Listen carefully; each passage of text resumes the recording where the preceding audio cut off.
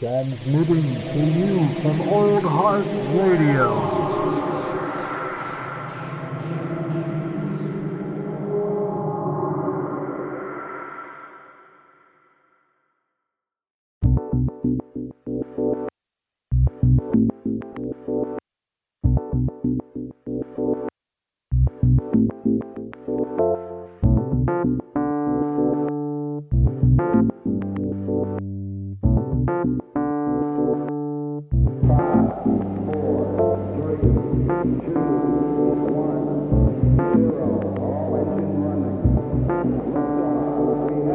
Welcome to Local Yokels. I'm recording you now too, motherfucker. It's all on record. Let's go. How you doing, man? Doing all right. Living, laughing, loving. Yeah, I'm just now noticing after not really paying attention that I got quite a bit of gray in my beard. Ooh, starting to gray up. Yeah, I don't know if that's a good or a bad thing. Gray means wisdom, doesn't it? It is, it does, and I think some peppering is it's kind of classy. You know what I mean? Yeah. Yeah. It's sophistication. Yeah, exactly. I honestly have more white hairs and stuff coming in like every day on my head.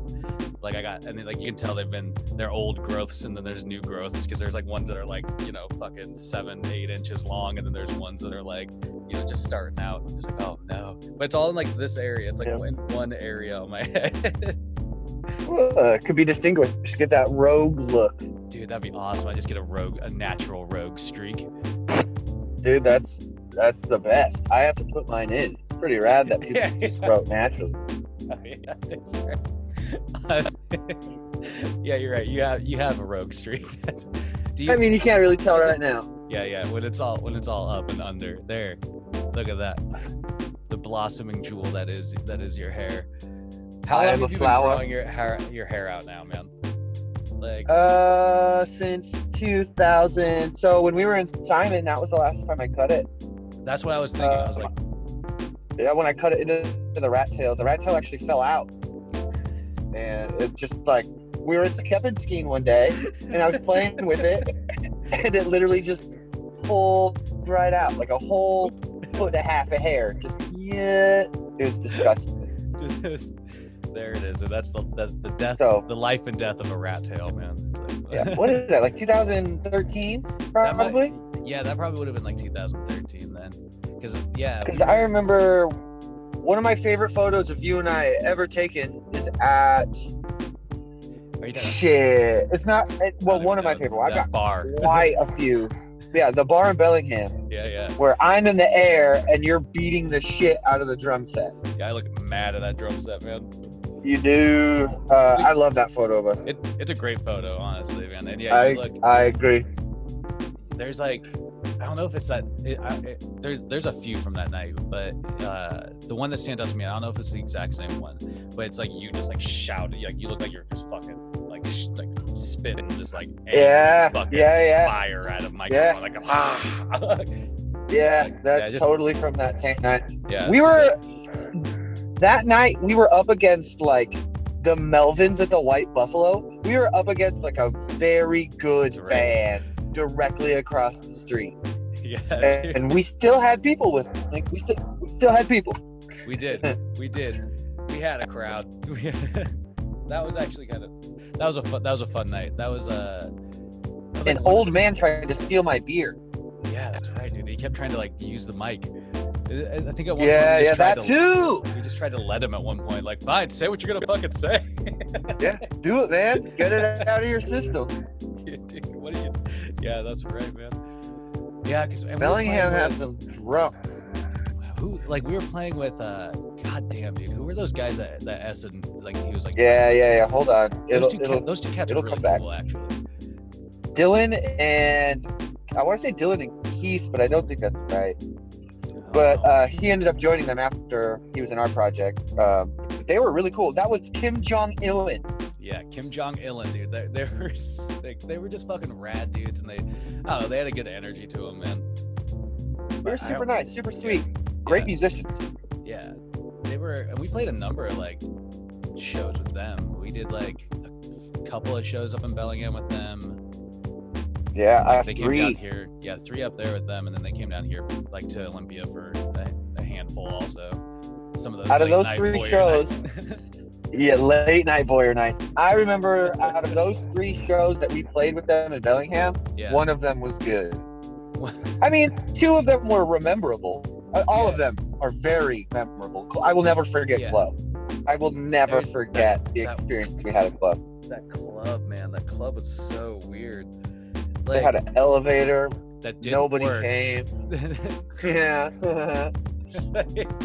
Yeah. I that was- can't wait to talk to Troy. Oh yeah, dude. The amount of excitement I had that Troy Vines was on a fucking podcast. It was just like I lost my shit. I was so giddy about it. I lost Right. my shit. Oh yeah. Before we get into this, okay, Halloween. What are you? First of all, do you guys do a couple costume for Halloween, or do you guys do individual costumes? And if so, either of those being the case, who are you guys choosing to be this year? If you've given any thought. I mean, I have cursory just thoughts on it. I haven't like I honestly I wanted to cosplay at a Comic-Con like a couple years ago as the Question, and I was thinking about trying to do that because I always loved, and that would work for Halloween pretty well because the Question's such a cool Fuck yeah. character with like that blank face and just Yeah, fucking noir for sure. ass detective. So I was thinking about that. But we have, I mean, like in the past, me and Nadine have done one couple's costume. And that was Han Solo and Princess Leia. And she was Han Solo and I was Princess Leia. And Yeah, I remember that. yeah. That was great. I actually really dug that. I kept the stash for it and everything. It had the Princess Leia buns and the mustache to boot. That's Diana and I finally decided. I think we were originally going to do Sergeant Hatred and Princess Tiny Feet from the Venture Brothers, That'd be cool. but I would effectively have to shave my head and get Hatred in big block letters tattooed down my body, which I'm all for 110%. But I don't think Diana would like it very much. So we switched to the Monarch. Oh, that's good. The Monarch and Dr. Girlfriend. So I'm growing my beard out so I can get a fucking Monarch goatee swirly thing. Swirly thing. That's cool. Yeah, That's and a I'll good have- idea. I'll have a head. Basically, my whole head will be in black with a little crown, so you won't be able to see my hair. Yeah. That's good. That'll be a good look, man. I mean, we'll have see. you- yeah, I mean, now's the time to start really start thinking and finalizing some ideas if you're gonna plan like a legit costume. You know what I mean? I feel like bitches already be planning Thanksgiving and Christmas. Why does Halloween get left out? That could be a fun for thing. sure. It's just up to you. Yeah, you just gotta put a little effort into it. Like last year, Diana and I was Violet J and she was Shaggy 2 Dope from ICP. we pulled it off too. Yeah, We for fucked. I had a jersey on. She had like a Mark Echo triple XL on. She's like 5'2", Yeah. 100 pounds. So we got the biggest tall tee we could find. Yeah, go to Ross and go to like the triple X's on the end. See what kind We of went thing to Marshall's. Yeah. There you go. Yeah. Dude, I was at Ross the other day because Joe was telling me that they had some Dragon Ball Z shirts there, and so I was like, well, fuck, I'll go check them out. I got there and there was like a couple of Dragon Ball Z shirts, but they had a weird amount. And Joe mentioned this, but it was true. It was just like this weird amount of Tupac themed shirts. Like, it was the most random fucking thing. There was like ones with like just his face on it, then there's ones with like his face and like poetic justice underneath it. And, like, He's becoming like and I'm gonna get super racist, and I'm sorry, but you know how Mexicans love Marilyn Monroe? Okay. Like they're doing that to Tupac. They're doing that exact. Pretty soon we're gonna see fucking Tupac Exactly. We're gonna see him in a poodle skirt, standing over a vent with it blowing up, but he's got like a Tommy gun in his hand, and he's just mowing down cops. And for some reason, it'll say Scarface behind it. Yeah. Yep. God damn. Man. One day. Yeah, that's like the weirdest All right, shit, so man. I went to Romania when I was like 15, Yeah, and the one thing that I saw that was a commonality between America and this podunk little town that I was in was that there is a large amount of Tupac and Biggie Smalls t-shirts. A large amount, not even a little bit, but a lot. Well, I mean, not to like, it's just reach. weird. It's just, yeah. I mean, not to discredit like those two artists and like the work that they put out, but or the lives they live or whatever you want. You know, people are super fans for those cats, but it's like strange how the merchandise just continues to blow up. You know, like somebody's profiting off. Like somebody is making, and if it's not their estate, it's either their record label or their manager or like somebody that has power over their creative license. Yeah, and I think like it's one of those things where like the longer that shit goes on, like in terms of like post mortem, like the longer the more it dilutes the work in a way. I learned something this week that I found extremely interesting. What's that? That I did not know. In 2007, Michael Jackson bought the entirety of Eminem's back catalog. What? I researched it. He bought it all, and he owned it up until he died. That's and nuts. Did it revert back to Eminem? Sony didn't revert it back until 2011. I don't remember when Michael died, but it was some time after. So he did get it back, but Michael Jackson bought it for like $340 million from... That's insane. From like AMC, whatever Eminem's fucking record label was. And in the process, Michael Jackson is quoted or is heard publicly stating that... what was it? It was like the Eminem show had just dropped or whatever the fuck. And he had an album... He had a music video for that album that he like imitated Michael Jackson for a second and kind of gave it like a perverted feel. I don't remember. I think it's probably Guess Who's Back or something like that. And yes, please do. So Michael Jackson being the amazing, I'm not going to say person after that, the amazing businessman. Yeah. He had some weird tenacities. He did. So he got so pissed off that Eminem was making fun of him, and he's like, you know what? Fuck it. I'm going to buy your music. And then he bought his music. He bought it all. That's such crazy shit, dude. And that's that, you know, like, especially that point in Michael Jackson's life, he was pretty aware of how much he was like, you know, he's accumulated and what he could get away with and do and whatnot. He got away with a lot. Yeah. I mean, you know, but you know, if you want to learn more about that, watch the Chappelle Show skit with Michael Jackson on trial. All right. Yeah. but no, that's just nuts because there's this other story of like, I mean, I think this is a crazier story, but there's this like, you know, thing where like Michael Jackson, because he wanted to experience going to a grocery store. Yeah. Would like buy out a grocery store and just walk around and put things in a cart and like, you know, be around to take it even further, he would hire actors to be in the grocery store, right. And they could not interact with him or like look at him. If I'm correct on that, I know that he hired actors that stalked the whole fucking thing because he just wanted to know what it felt like, but he didn't want to have everybody freaking out. So yeah, they weren't allowed to freak out that it was Michael Jackson just so he could walk around a fucking grocery store. That's 100% factual. I know, that's just so weird, man. So weird, and like that's. Yeah, how's that Eminem thing? You find the article? Yeah, I found something like the Guardian article that's kind of talking about it, and it mentions that his acquisition of the Eminem's back catalog came up like shortly after he was forced to give up the rights to the Beatles' back catalog. Yeah.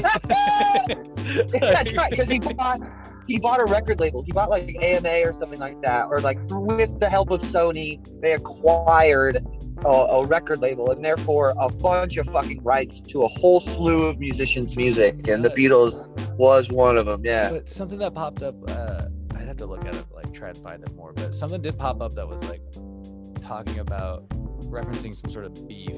Michael Jackson got back at Eminem. By $340 million. But there's like, who tried? Like, what the fuck, dude? I mean, you think about this in the context of right now, though. What's weirder, Michael Jackson buying Eminem's back catalog to fucking spite him, or like Jeff Bezos going to space? Like, No, I get it. That's I mean, true. We live in uber rich, the uber rich weird shit. You know what I mean? Like, yeah. that's I just feel like Jeff Bezos was so petty. You know, Michael Jackson really had some depth to his perspective on this decision. Yeah, for real. I side with Jackson on this one. Yeah. Oh man, they're not bringing up the song, but they did this does reference like Eminem did a diss on Michael Jackson and then like some like 05, and he made no comment and then turned around and did that. God, what song is it though? I'm not gonna listen to Eminem's music to find it. Yeah, to dig through it just to find it. That'd be torture. Yeah. I'm gonna just How's the weather over there? Are you guys getting a lot of this smoke? No. Everybody over here in classic Western Washington fashion, everybody over here is talking about the smoke. Like it's a reality. They're like, oh god, like the smoke can blow over the mountains any fucking day. And like we've had like one day so far that I classify as maybe hazy. Sure. And so we've been fine. But I've heard, Dusty mentioned that shit is fucking gnarly over there right now. It's super. We've had a white sky for the past 4 days, probably. I mean, pure white. God. Pure white. And I feel like I'm in Morrowind, and the map hasn't rendered yet. Like, it's just, I'm running through the world map, and things on the horizon are just slowly appearing. Yeah. It's, I mean, in a very unhealthy way. It's pretty bad. That lingering sucks on that way, but it also becomes kind of like, it gives always like an eeriness to everything too. It feels like Silent Hill. Yeah. Yeah. Uh-huh. But you also get like, you get to breathe in the smoke too, so you know it's like extra damaging. So, are people like, yeah. I mean, are people having to like, not because of COVID, I get masks, but like, are they having to be like smoke masks now? Yet? Nope, nobody gives a shit. Yeah, fair enough. I mean, that's the thing. And there's all public spaces have people with no masks on. I feel like everybody's like, we went to the movies the other night. We saw Monty Python and the Holy Grail in theaters. Cool. It was very cool. And literally no. I had my mask on the whole movie, and not a single person in the theater had a mask on. Yeah. I've definitely reverted straight back to like, I was like for but a moment's time, I was like trying to enjoy going like to certain places and feeling like, oh, maybe I don't have to have my mask on, and now I'm right back to like, all right, I'm just gonna play it safe. Like I just, I don't give a fuck about it all. Like I feel naked. Yeah, I feel vulnerable.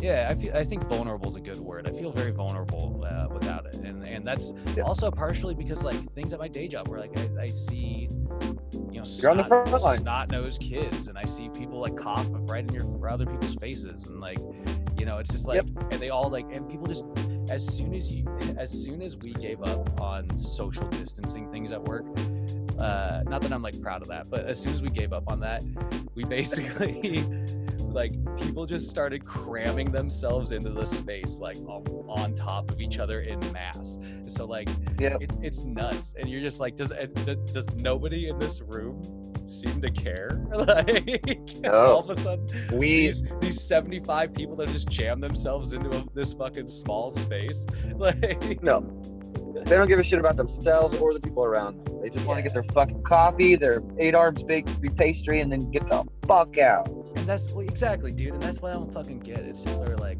what's the like? Still to this moment, it's like, what's the fucking harm in just saying like, oh, I gotta give that person in front of me some space? Like, big fucking deal. It's like when you're driving and you're purposely not tailgating, but you're like a car's length away from the person in front of you, and then there's a dick hole on your ass.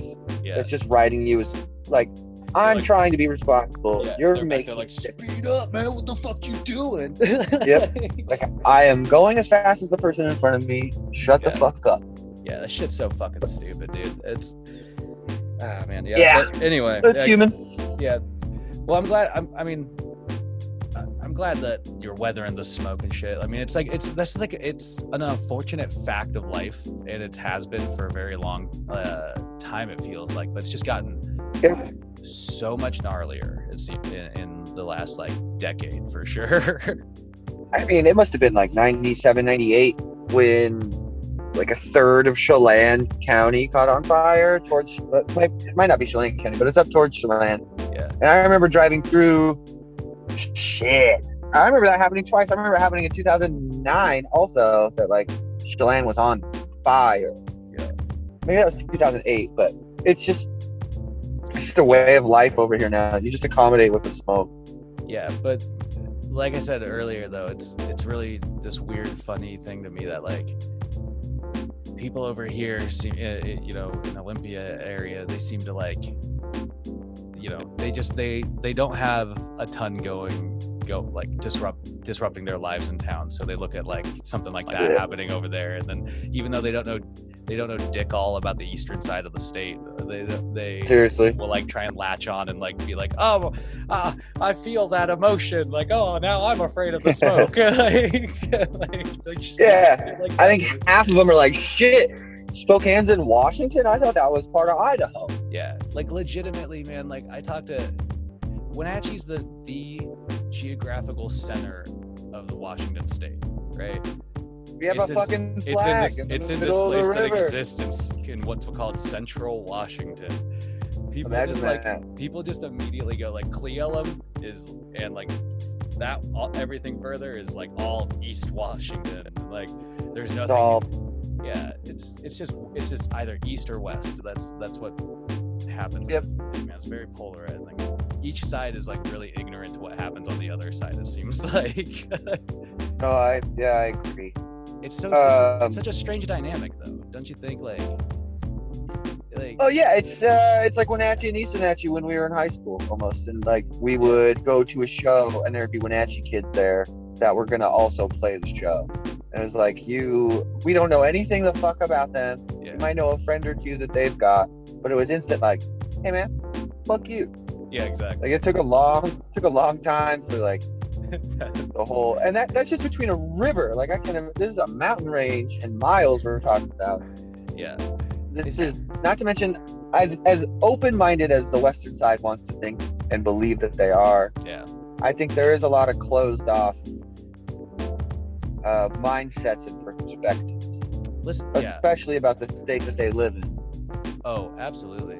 I would say that over here, you find a bigger polarization in like how people view classes of wealth. Sure. And like over on the other side of the state, it's more, I'd say like the way that people most likely negatively view other people is probably through like the racial status, from my experience. I was gonna Like, say race. It's race. Yeah. yeah, not racial status, race. I don't know why I said status. But that's kind of a good point. I mean, but true. but it's strange. There's yeah, like you said, both places have an underbelly, I suppose, and that kind of negative Yeah. side. But that being said, I still think Washington's a goddamn great state to live in, though. I can't hate on it that agree. much. So We've got By the way- what, like the highest density of millionaires or some shit like that. I don't know if that makes me feel that great about it. Well, that, and I think we for a time had the highest density of serial killers too. Yeah, see, I like So that I think those statistic probably better. go hand in hand. They're probably. I bet those charts are extremely similar. That'd be interesting. I just recently read this article from 1995 that was published in the LA Times, and it was called Little Town of Horrors. And it was about Wenatchee, Washington. And it was talking about how in the 90s, a series of different things happened in Wenatchee that were all kind of fucked up. Like there was the killing of a mother-daughter, the Huffmans, by I can't remember his name off the name. I should bring that article up, but he was later dubbed the werewolf killer or something like that.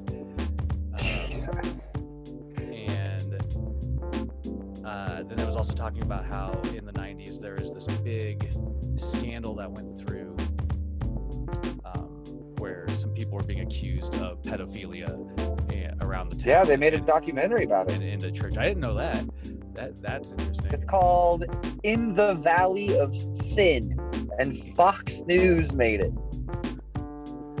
In the I'm valley, not lying. in the valley of sin. It's Good God, dude. a multi-episodic documentary about that pedophilic sex ring that happened in our county, which Do you think it's worth watching? I haven't watched it, but I've watched clips, and you have to subscribe to Fox News' streaming service to be able to watch it. But it's a lot of the people around me have watched it, and it sounds brutal. It sounds so brutal and so fucked up. Yeah, well, from my understanding,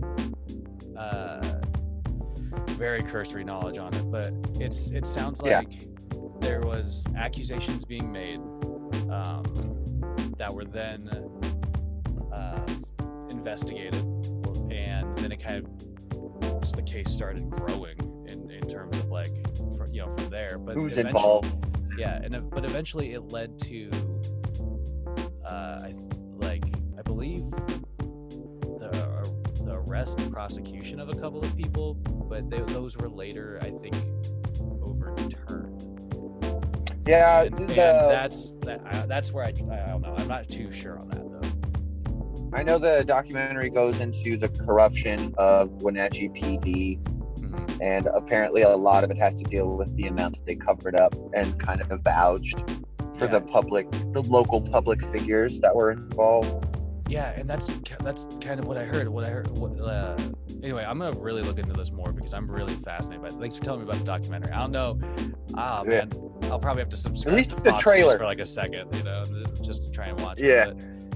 But, that's fucking nuts, though, dude. But yeah, so this LA Times article is really just like, it's very colorful language and everything, but it references that the murder of April and Mandy Huffman, and then also this incident where two 12-year-old boys gunned down like a migrant farmer, like on the banks of the Columbia.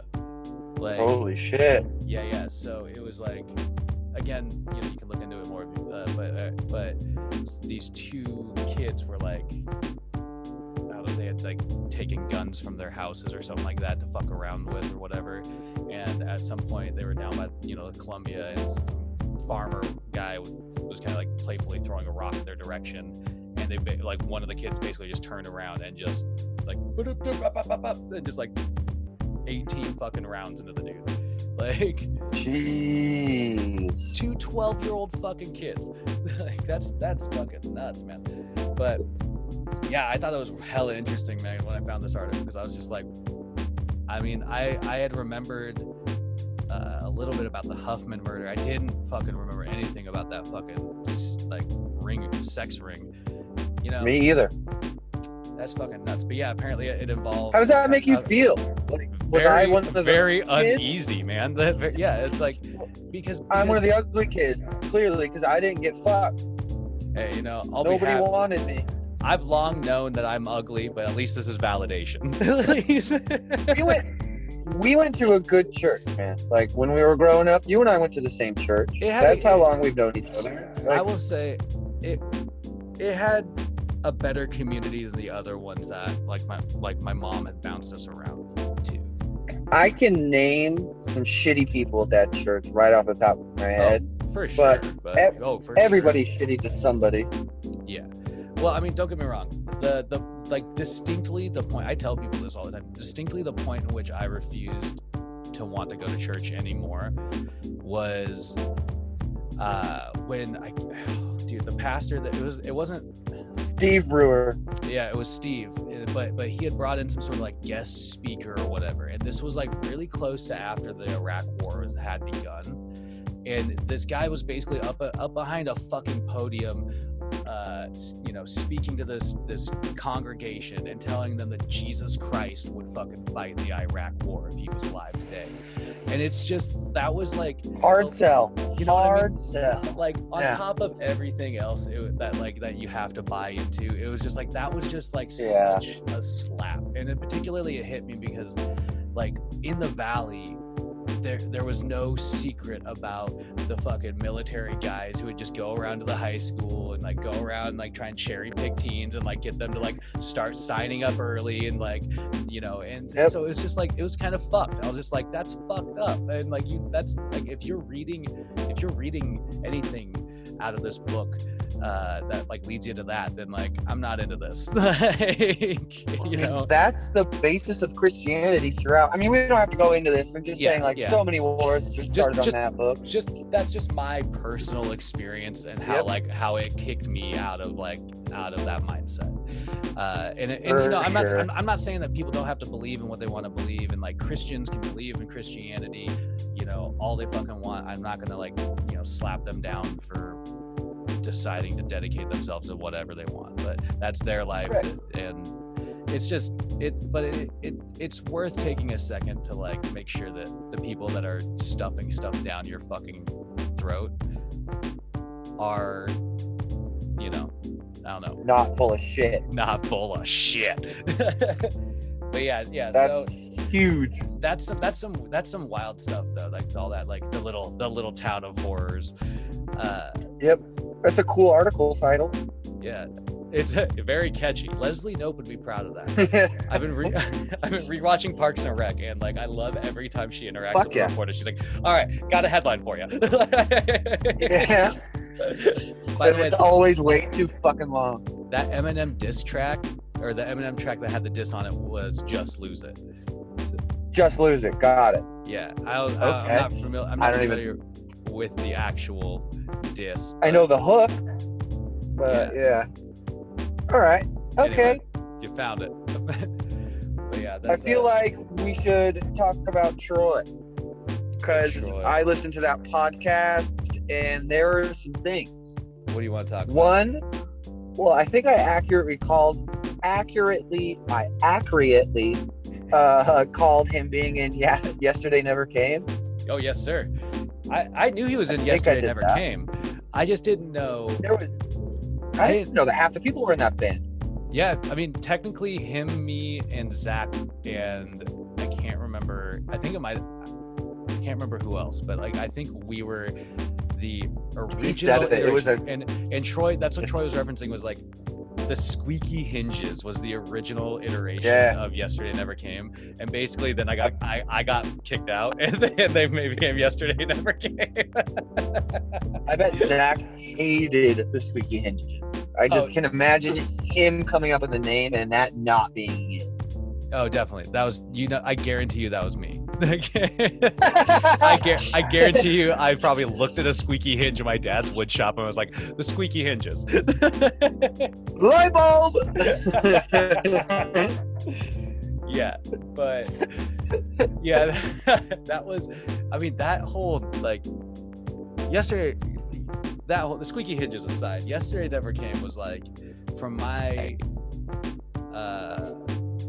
what I'm aware of, it was the like first real group that Troy had kind of participated in, and I basically lurked around the group because I was like, they're all my friends. I don't know where else am I gonna hang anyway? So So it was always kind of strange. Where did you guys practice it? Oh, I wouldn't practice. I wasn't in the band. I was. Where were they out at Zach's house? No, they practiced at Troy's house in the garage. Because back then the garage didn't have a Camaro in it. Right, it didn't have the cars. Yeah. And so basically they would just like move the car, like the Jeep out or whatever, and make space for them. Yeah, I bet Kyle Korn, their neighbor, his neighbor growing up, probably hated the sound of that brand new song after a while. Oh, I can't. The second he said that shit, when he was like, "Oh, we covered the quiet things that no one ever," I was like, "Oh, that was that," and then he continued. Yeah. I just can't. Who did you play that? Were you the singer? No. Again. Okay. Again, I was not. I was not in the band at this point. You're not in the band. I was never invited back into the band either. So basically, I think my personal experience was that while they were doing Yesterday Never Came, I split off and basically just desperately tried to get a music project started.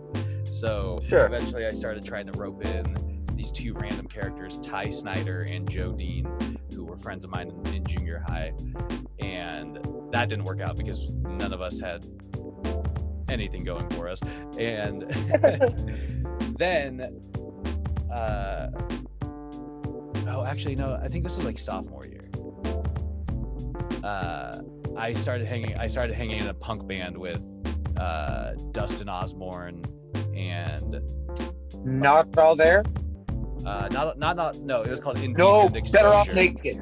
Indecent Exposure. Yeah. It was Trevor Larkin. God Larkin. damn, I couldn't remember his last name, but Trevor Larkin was I will such never a forget solid Trevor Larkin. fucking dude. Like no We'll joke. never no forget joke. him. Like we hung out really tight for a little bit, and then you know, high school groups kind of drifting. Yeah. But no matter what, it was like I don't know. He was just, you could bump into him. You could you know, and he was always just like, he was a solid dude. He was never like hating on you unless you shit on him, basically. Oh no, he hated on me so hard one time. That's why I'll never forget it. I don't think he ever liked me. Did you cross him in some way?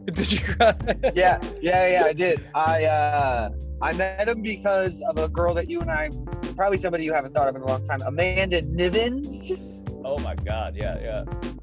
So I was in 8th grade, y'all were in 9th grade, and I'm standing around talking to Amanda, and Trevor comes up and puts his arm around her because they're good friends. And I'm wearing, because I'm 8th grade me, I'm wearing a Newsboys t-shirt.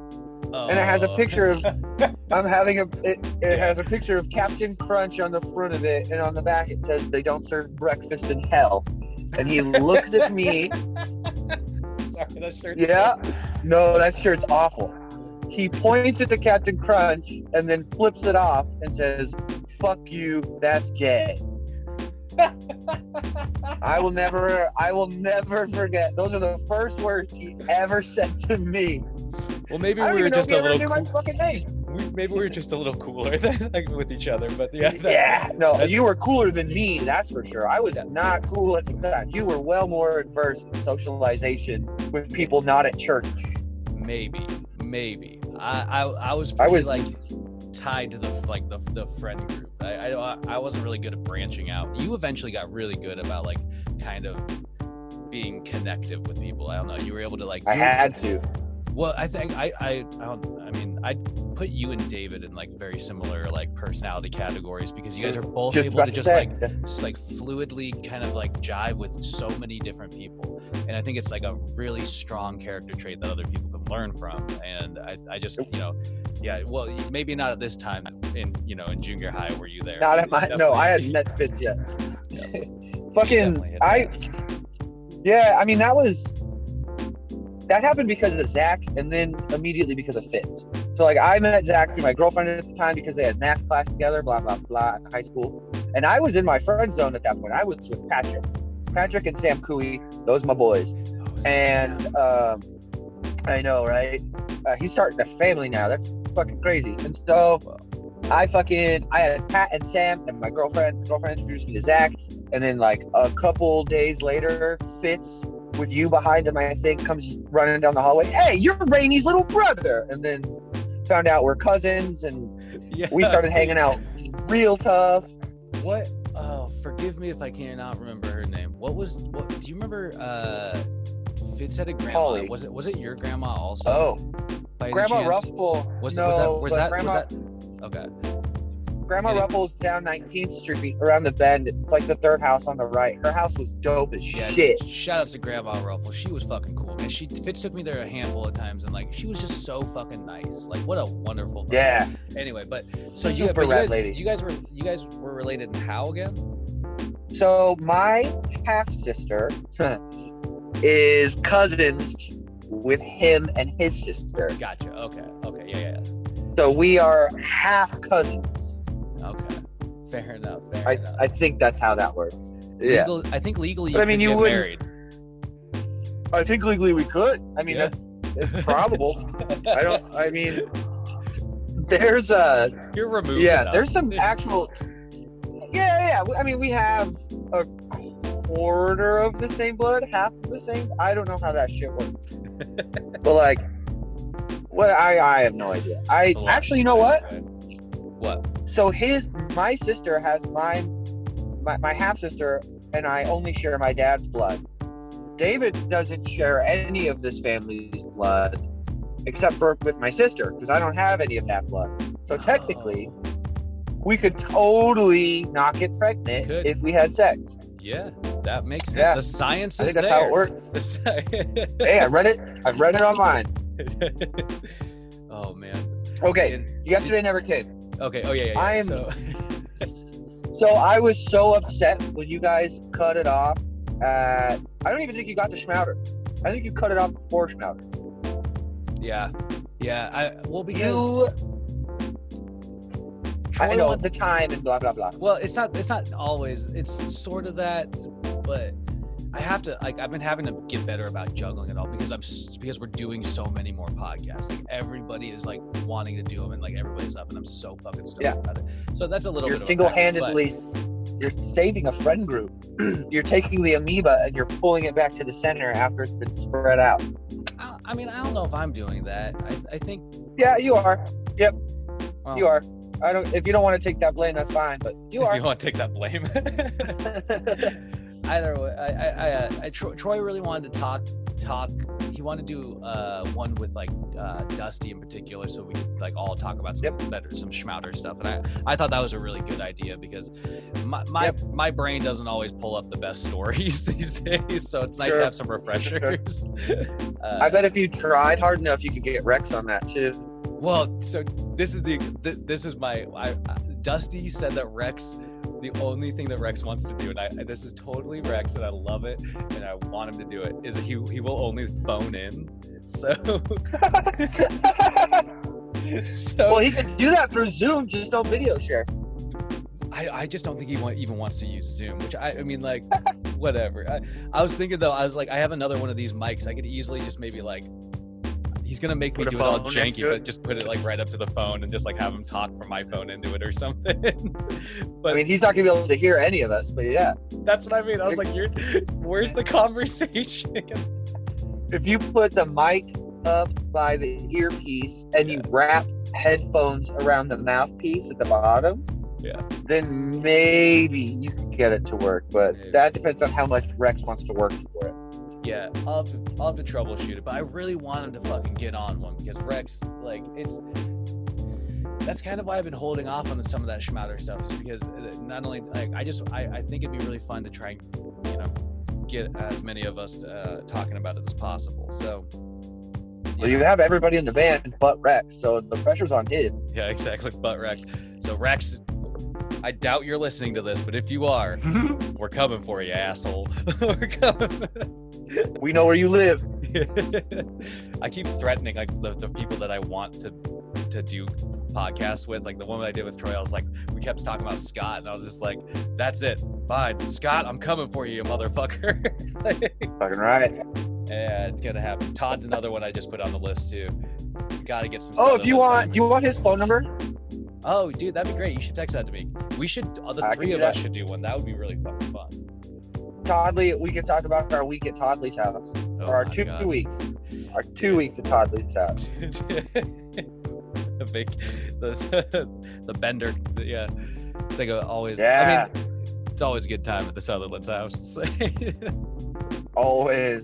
I mean, when you were talking, I think it was with Jameson, you guys hit the nail on the head. It was like Todd's house, JMO's house.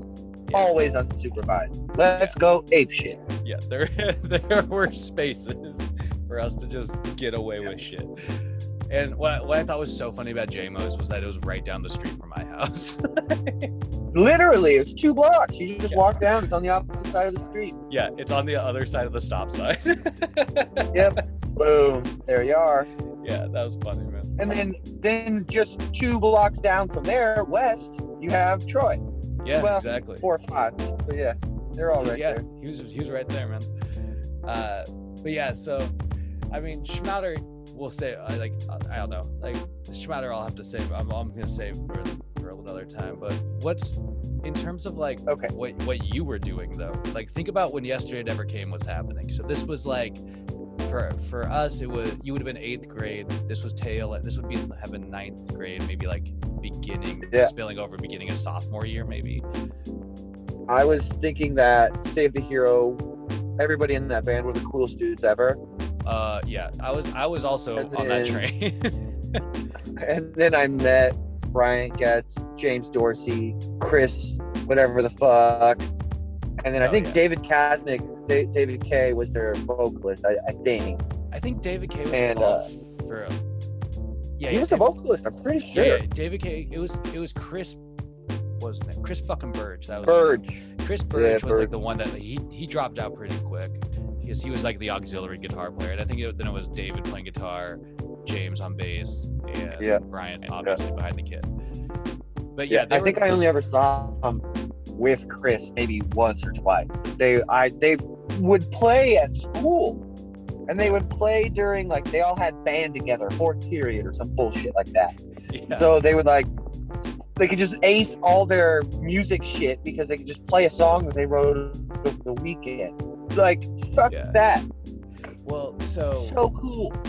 when that band Save the Hero I think first started, it was because they were active actually for a good while because they were actually like Great. going over the passes and playing shows and stuff like that.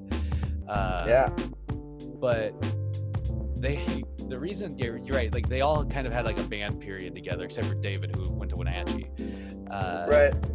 But it was in Mr. Smith's band class in the old junior high building. That's probably when I first saw them play because Sure. he would make us if for band we had to do like every quarter we had to do like a music project where some sort of auxiliary thing we did with music besides our sheet Right. music that we're learning. Theirs was always our band's here playing or making music whatever, and it's cool because Save the Hero played at the school that day. Yeah, at that time my music projects were far lamer for that club. Not lamer necessarily. I take that back. They were innovative and different. They were The only quote unquote musical project that I was a part of before I got pulled into Theria, which is well after Yesterday Never Came, was a band that never existed that me and Patrick were in. And Patrick was the bass player, I was a guitar player, and we were called the Flaming Waldos. The Flaming. I've heard about the Flaming Waldos before. Yeah. Of course I have, but I forgot about that, dude. But yeah, it was the theory of a band basically. It was like you guys had. We had it all. We knew what we were going to sound like. We knew what our album cover was going to be, and we didn't have a drummer or a way to classic. record or fucking amps. I mean, I guess we had an amp, but Yeah, we wanted to be like a ska punk band. I'm pretty sure was like our goal. But like I don't know any makes sense. trumpet players, so Dude, we wanted to be a ska punk band.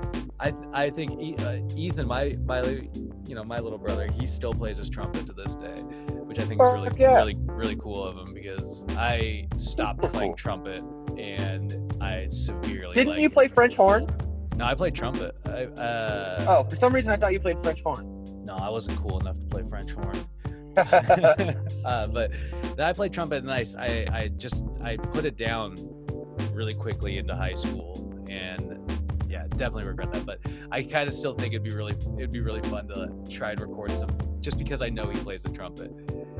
Try to do like some sort of like ska-esque song eventually. Just capture like a sample of something from him. Yeah, I guarantee you could pull off an acoustic ska song with just one guitar, one trumpet. You can start out easy, like covering a Sublime song, probably super easy. Like what they have a song called like Bad Fish.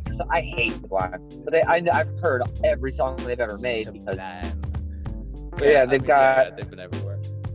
Yeah, they have a song called Bad Fish that I guarantee you could do with just a guitar. Even if you don't know how to play guitar, I bet you can learn where to put your fingers and play it. It's so simple.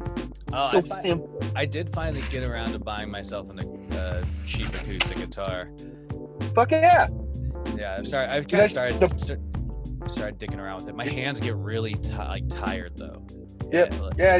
I suggest when people, I'm giving guitar lessons like 2 or 3 times, nice. 2 or 3 different people, and probably like 12 or 15 lessons overall. And like the one thing I tell people, if you don't know how to do chords and you don't know how to,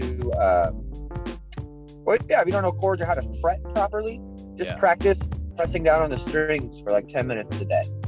Just press down on the string with each finger and do it in rotations for 10 minutes a day. Even if you're not going up and down, if you're not even changing strings, that's fine. Just on the same string, 1, 2, 3, 4, 1, 2, 3, 4.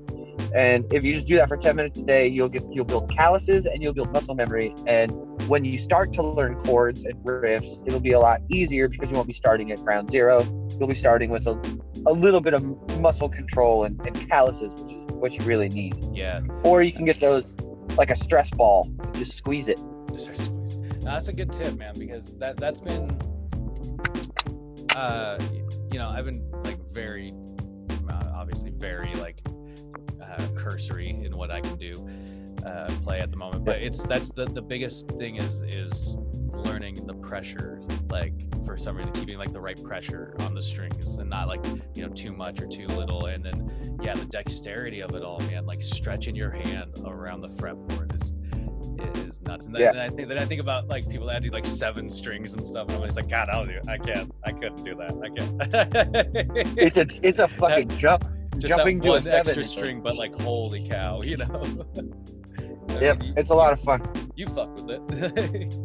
Hard. Not even a little bit. Hard. I never want to play a 6 string ever again. I only want to play 7. I have a 7 acoustic, I've got a 7 electric, and I don't need anything else. Nice. Fair enough. Yeah. I love them to death.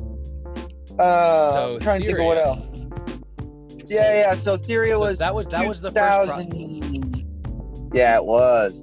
That was 2006, and so it happened. My girlfriend told Zach that I could scream, which I couldn't, but I thought I could. And then I showed up for band practice, and I showed them what I thought was a scream, and they all looked around and like, "What? Like that's not a scream." So Andy Card gave me the only tip that I needed. He's like, "You know how a girl screams? Like, you know how when you scream like a girl, just try to scream like a girl, but then push really hard and try to bring the pitch down." So I sat in my room for a week and screamed like a girl until I got something. And then after that, I annoyed the shit out of my parents, because for a good 8 months, I would sit up in my room and blast the same 10 songs from different bands off a mix CD that I made. And I'd have a mic plugged into my guitar amplifier turned all the way up, and I would just practice screaming into a mic for 3-4 hours a night. I didn't play Game Boy, didn't do internet, nothing, just fucking and that eventually got me into Theria, and then they didn't want me anymore, and there was another band called Dead End Romeo. So who else was in picked me up. Theria at the time? Theria, okay. So you mentioned Andy Card. Yeah. So this is great because they went through some lineup changes while I was there. It started out as Sam Malich on drums. Okay, Sam, yeah. Peter Piscasio on bass. Whoa. Wild. Yeah, there's a name. Emmett Brooks on guitar, Zach Rogers on guitar, and starting to sing. He's trying to convince the band that he can sing and he needs to start singing. Yeah. So he's trying to write good guitar parts that they would be okay with him singing over. It took a minute. And then Andy Card. Yeah, so that was the 5 people. We played maybe 2 shows with me as a vocalist, maybe 3, where me and Andy Card would split vocal duties. But then it changed. Did Andy scream as well? That's all he did was scream. He's still, I don't know if he still to this day can do it. I have their demos. I can send them to you. He has a fierce scream, but it is very monotone. It doesn't go up or down or anything. It just kind of stays the same. And so, and we were never good at writing lyrics. We were the band that was like on the way to the gig in Yakima, and me and Andy are in the backseat of the truck trying to figure out the lyrics that we're going to scream to the songs that they've already recorded and put on MySpace. But Andy never wrote lyrics. He just screamed words or tones, never wrote lyrics. He even in one of the songs screams the band's name. He screams Furia. It's like saying the name of the movie in the movie. Exactly. Blood in your face. And he fucking I didn't know that. That's so funny. Yeah, we were champs at writing. And then when we got to the stage, neither of us remember the lyrics that we wrote 15 minutes prior to getting on stage. So it just diverted to tones and us looking at each other for the other one to take over vocal duties. Yeah. That's so funny, man. And I was in my Josh Scoggin performance phase real hard during that time. And so I would regularly put the mic in my mouth or put it on the ground and get on all fours and scream into it that way. Or like I would be in the crowd more than I was on stage. Like I wasn't the ideal vocalist for a band. Fair enough, I guess. But that, I mean, that's part of the thing about being a vocalist in certain types of music, where it's a show, and like, you know, you can get away with maybe like doing a live performance where like, sure, your scream sounds a little more guttural than it does on the fucking tape, but like, you know, like the performance was fucking killer, you know? Like, and that's you see what that you want. fucker You move? Like, yeah.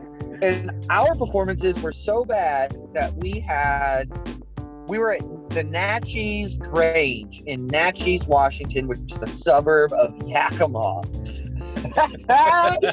Yakima has suburbs.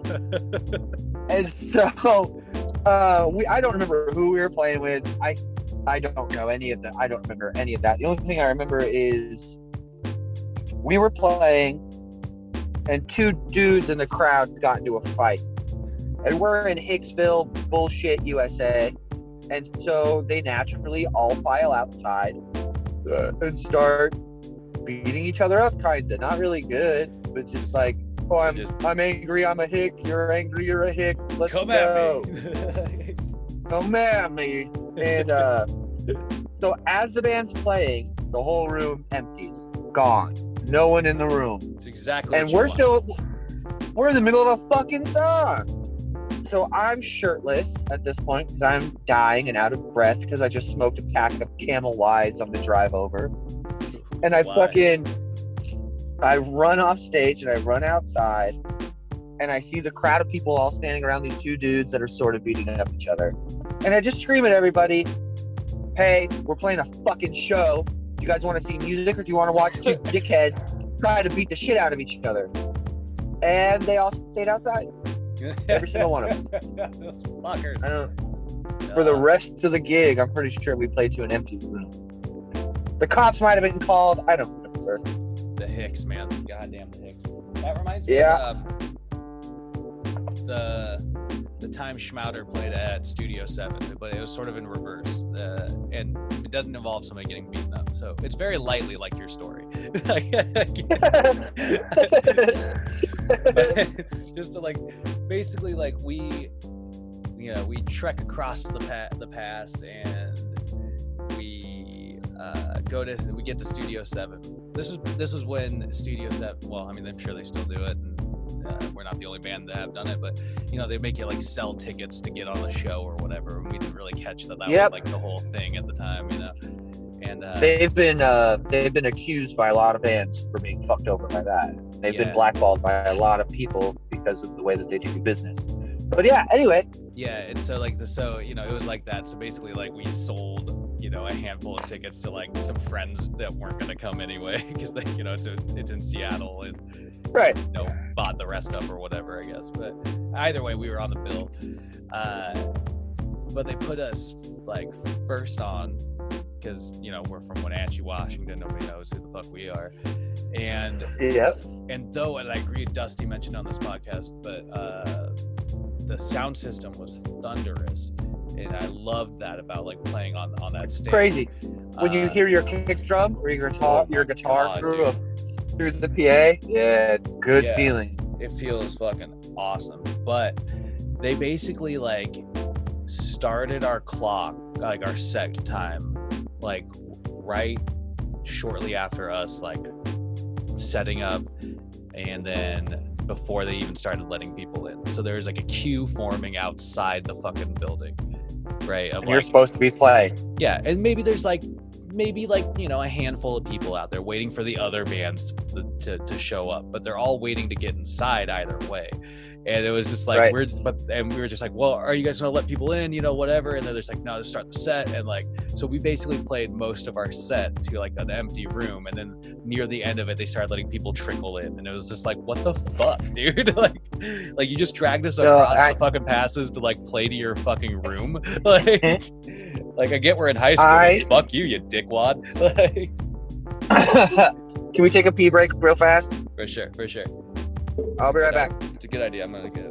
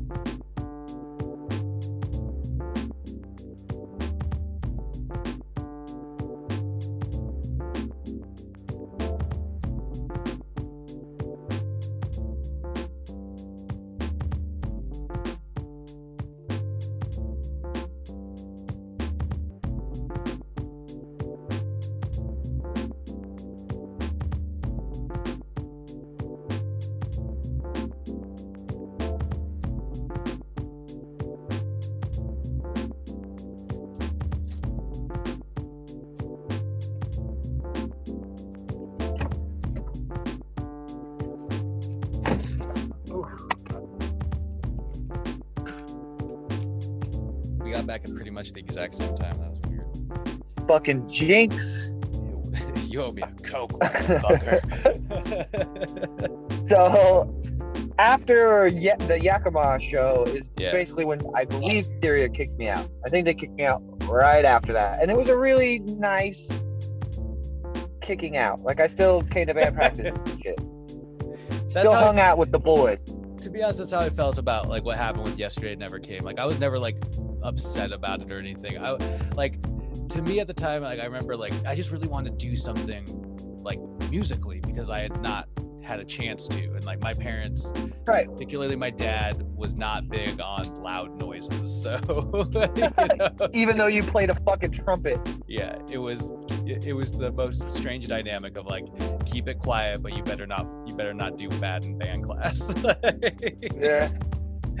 Dads. But either way, but yeah, I was never like upset by them like doing other stuff. I was like, clearly, like I was like, you guys are obviously better off without me, you guys have people that play Yeah. instruments, you know, Yeah. because at this time I wasn't even like, the only thing I had instrument wise was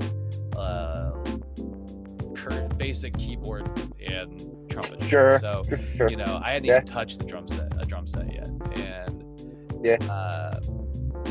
but yeah, so you know, whatever. But what happened after Theoria? What was weren't you in a So group? Dead and What? Dead Romeo. Romeo. I was like, is it? I couldn't remember. It Yeah. was like I was like, it's something. It's I was bad. Like, for some reason, I wanted to say Society, and I was like, no, it's not like that. It's like, but Dead and This- Romeo. That's right. This story is one of my favorite / most embarrassing stories I think I've got in my life, but I'm happy that it happened. So, the story starts out so good. I'll try to tell it fast because I know we're getting into hours. But You're fine. So I learned how to scream, right? And I can do it, and I'm proficient at it. So Andy Carr, so Theoria has a gig like on Friday night at the Grange with a band called Dead and Romeo, and I don't remember who was that headline, but Theoria was the second bill, so they were the middle band, and Dead and Romeo was the opener. So it was like on Friday or Saturday of that week. Andy Card doesn't do his homework and gets grounded. Oh, grounded So from the they great need a- show. They need a vocalist for the show. And so they asked me, and I'm like, yeah, sure, whatever, I'll do it. Yeah. They didn't have I don't know if they had a bass player at the time, because so at some point in the band, they kicked Sam Malich out on drums and brought in Jesse Rogers, Zach's little brother, on drums.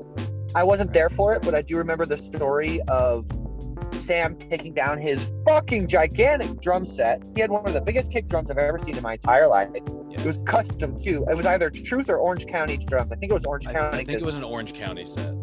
yeah. I I don't know if that has remember it was nice, any.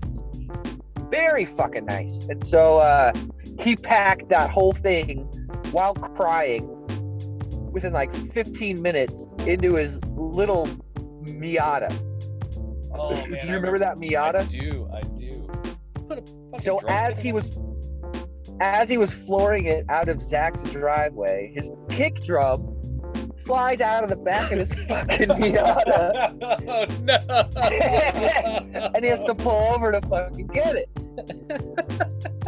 So I wasn't there for that, but That I showed up. I showed up after that it happened for sure. I can't remember. I think Emmett picked me up that day or something, and it happened, or maybe Andy actually. 'Cause Andy would pick me up a lot for band practice. Okay. But so Sam Filled Alex gets kicked out. They brought in. Oh yeah. So let's skip all that shit. So I filled in for Andy Card, and Dead and Romeo played first. They're a screamo band, genuine of the essence screamo band. And their guitar player screams sometimes, but he sings most of the time. And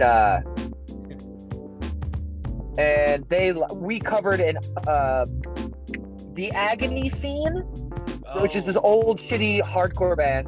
They're not remember shitty; they're pretty good. They have a song called "Scars of Your Disease," and I remember on the microphone. It was my first show ever. I'm wearing a beanie with pigtails. Like, you know those Yeah. those ones. It's like a white one with a pink stripe down the middle. They were It's just huge. got, and then yeah, I had like at least 5 of those. like before kitty ear hats became a thing, those Yeah. were the shit to have.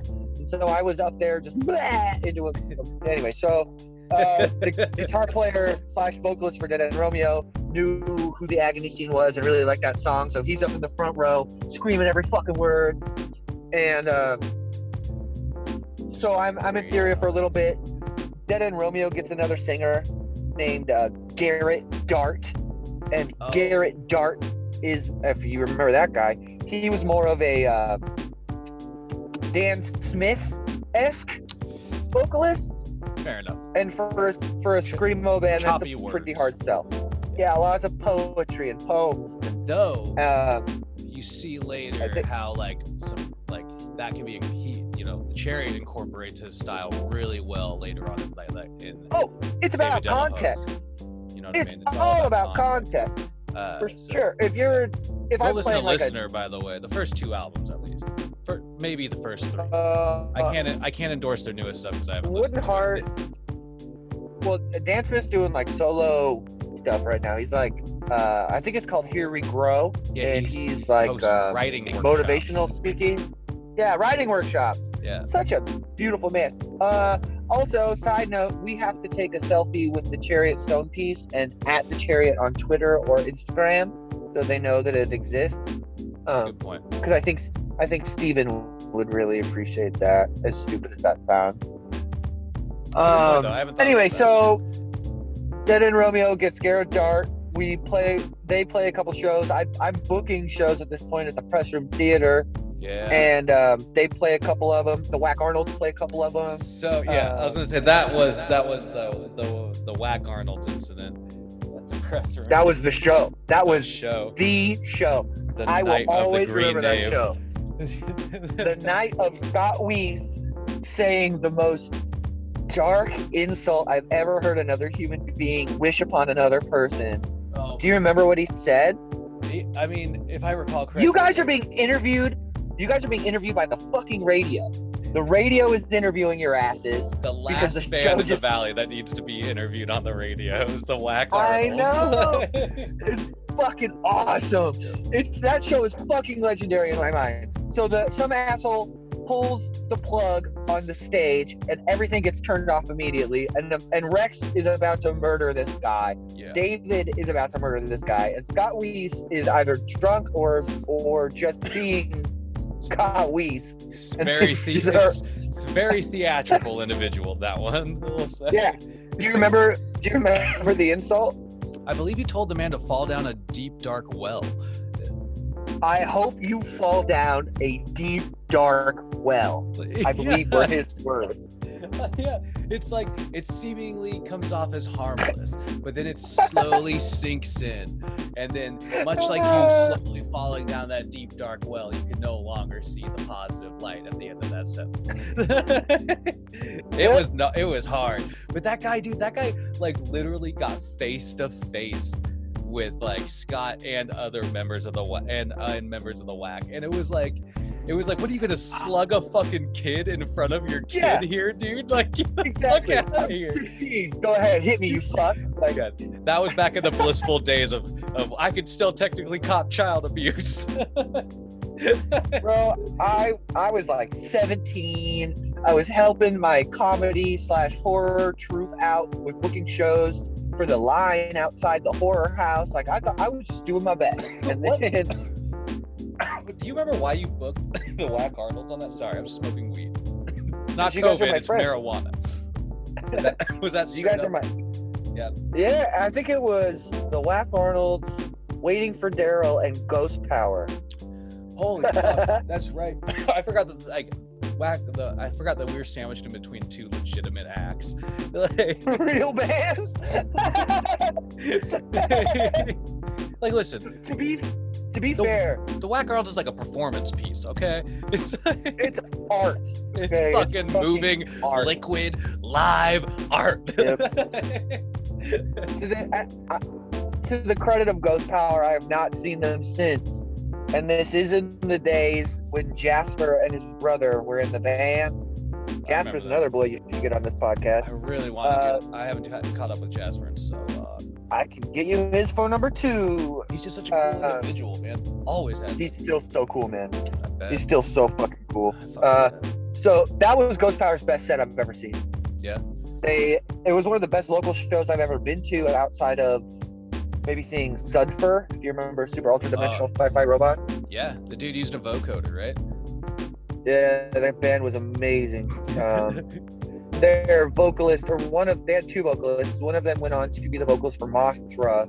The other one owns the radar station here in town, or at least did Oh, until he lost his license. talking about what's his name? Evans.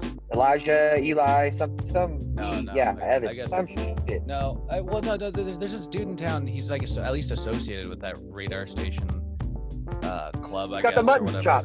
Yeah, Ron Evans is his name. Yeah, I think. yeah. Was he in That guy. Sudfur? He was in Sudford. He was one of the singers and guitar players. Oh, whoa! I do not remember that. That's wild. Okay. That's how he got his. Like, no, I mean, if you don't, you can watch the music video for That was Samba. his plug into the cool kid scene, basically. Yeah. He, Samba. I believe the live video of it should still be up. If you type in Sudfur, SUDDFR, Samba, you should be able to pick. I think it's Samba. What's the sneaker Puma makes? Because it's called that. Oh, yeah, Samba. Yeah, there Samba. you go. Yeah, I'll have to look. Cue it up, yeah. YouTube, you fucking bastard. Not that I can actually play it on here. Legitimately, Oh, even as small as Old Heart Radio is in terms of presence on YouTube, I put up a podcast that was titled like QAnon or something like that. And I was like, doing an episode about like learning about it, and it got fucking deleted. I was like, the fuck? Those QAnon people are ruthless, man. I was like, what are they coming after this for? I was like, it's not even fake about news. Like, yeah, it was just so bizarre. I was like, what the fuck, YouTube? Yes, That's so funny. Dicks, dude. Let's see. Super ultra dimensional fight. Oh my god. Fight robot go. Yep. I'm gonna see if it's on YouTube. It will be. There's no way it's gonna take it down. I'm not. I'm gonna cry. It if it has. I'm not finding it yet. God damn. I will find it. I have the YouTube channel. I can do that right now. Oh no! Wait, hold on. It switched me to showing. It was like, did you mean suffer? Nope. No, I did not, sir. Oh, I got summer. Did you mean summer? Oh yeah. I guess I'll have to go to the guy's YouTube channel. Hold on. I want this in my life. Suffer. Get out of here. I don't want that shit. Either way, yeah, dude. I remember I only had the chance to see Sudfur once, and that set blew my dick off. And that was like during the time like I was barely involved. I was like for the longest time only involved in like the music scene by association. Like I was friends with guys in Yesterday Never Came. I knew, the guy, the all you guys in Theoria, basically. Like, so like, if you were playing a show, I was like, I could be there. Like, I was for a brief time obsessed with DFR. Like, and I really wanted to try and like, try and like do something with them. Like, I really wanted to try and like get them, like try to book them shows or something like that. And it didn't end up working out with me. Either way, they weren't really needing that. But yeah, it was just like for the longest time I was just associated with the music scene, really. And then weirdly enough, I think because I can't remember like really I need to ask David like what happened first, Whack Arnold's or Schmouder, because I think it was Whack Arnold's technically. No, because at that point I was in Schmouder playing with Dusty and Rex, so yeah, never mind. Because it was just you two or you three, I guess, on acoustic guitars at that point. Because we have a song. I remember seeing the first show at Cafe Mela. We have a song on the Tales from the Vines establishment called "Dinner Rolls and Three's Company 2," and it's basically this this mythological tale of how we sort of formed this weird group and then floated to the sky and lorded over everybody. Classic stuff. But classic, yeah. But yeah, yeah. Very, very Moliere. But either way, what were we talking about? Where were we at with you? We're not talking about me. Dead End Romeo. We're in Dead End Romeo. So you're in Dead End Romeo. Who else is in Dead End Romeo at this point? I will name a couple of the members because I don't remember all their names. Yeah. I remember. So the guitar player that was super into the Agony scene, his name is Tony Agigi. And Tony Agigi, Sean Sanders. That's how I met Sean Sanders. I knew that boy was in there. And this is also the first time that anyone in our friend group, and I'm claiming the first, has met Greg Shapovalov. Ooh, good call. You are. He was not in the band. Right on that. He was just not there. in the band. he was Sean Sanders' roommate and an aspiring recording, like a engineer, somebody who records bands. Yeah. And so I walk into this duplex, and the whole living room is just a band setup with mics and everything, and all of it is running back into Greg's room, where he's got like a fucking iMac Pro, and he's got Pro Tools up or whatever the fuck he works with. And so I did like an audition. I did an audition, and fucking they liked it, I guess, for some reason. They didn't have anybody else to do it. The only thing is, everybody in the band was a good 7 years older than I was. Yeah. I was gonna say that's like. So I'm 15, 16, and everybody's 24, 25, and I'm the new kid on the block. like, I smoke pot in this band for the first time. I get blackout drunk for the first time in this band. I started smoking weed for sure. So, like, long story short, I played a couple gigs with them, and I'm still doing the whole Josh Scoggin thing, and they fucking hate it. And I'm also getting deliriously high. Like, stop flailing around, you dumb motherfucker. Yeah, basically, like, we're a screamo band. We're not like a fucking hardcore scream your face off band. Just chill out a little bit.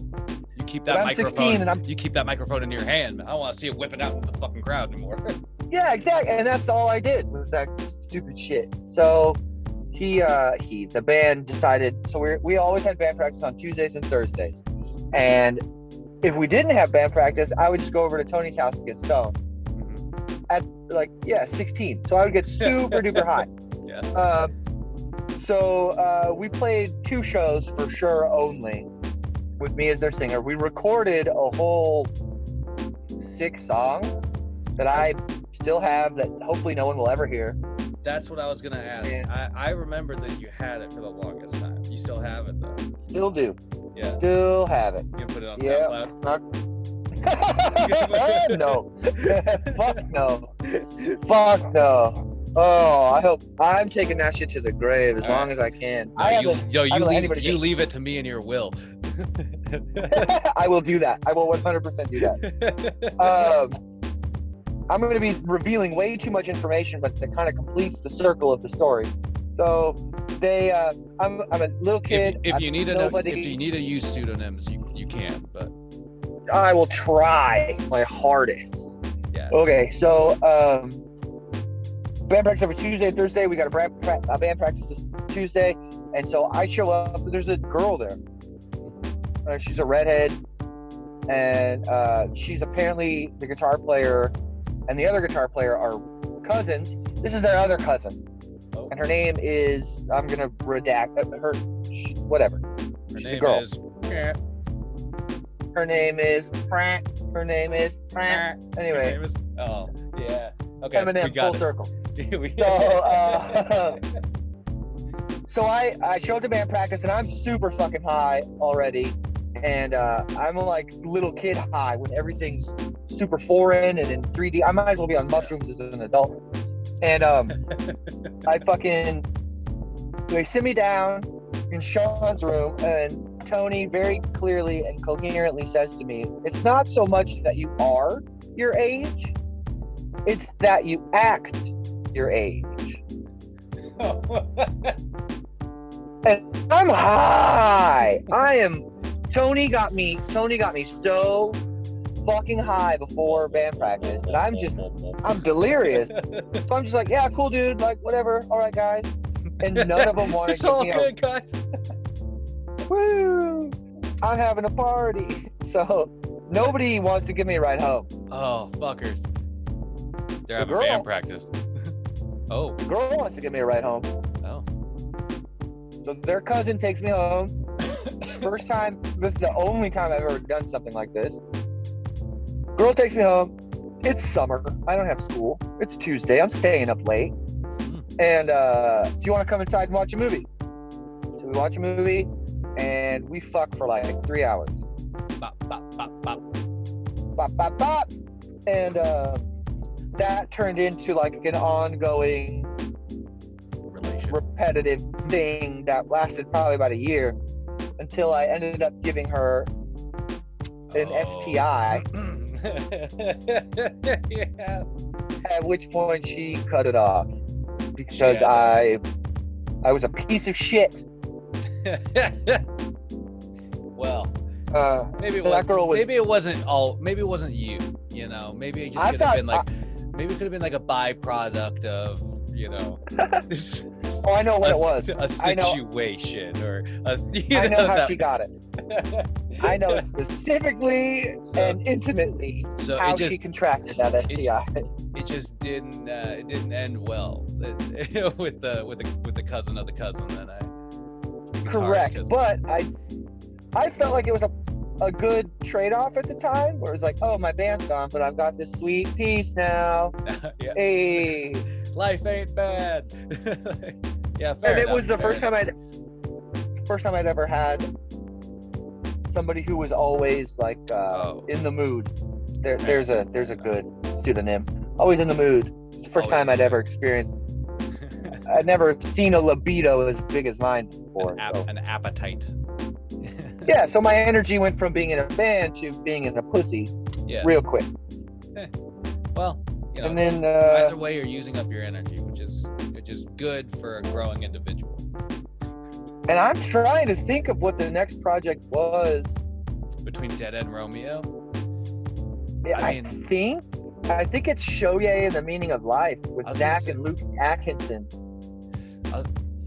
Luke Atkinson though, I forgot that he was in there. Yeah, he was until he went rogue. Like he went homeless and moved out of his dad's house and built like a makeshift house in his truck, which was really bad. And he was in the band for maybe one. We played at Lincoln Park when the band shell was still up. If you remember that? Is the band shell no longer there? Did they finally take it down? That old No, it is not. Yeah. Yep. Every morning, Mexican moms from the poor neighborhoods do yoga on that platform.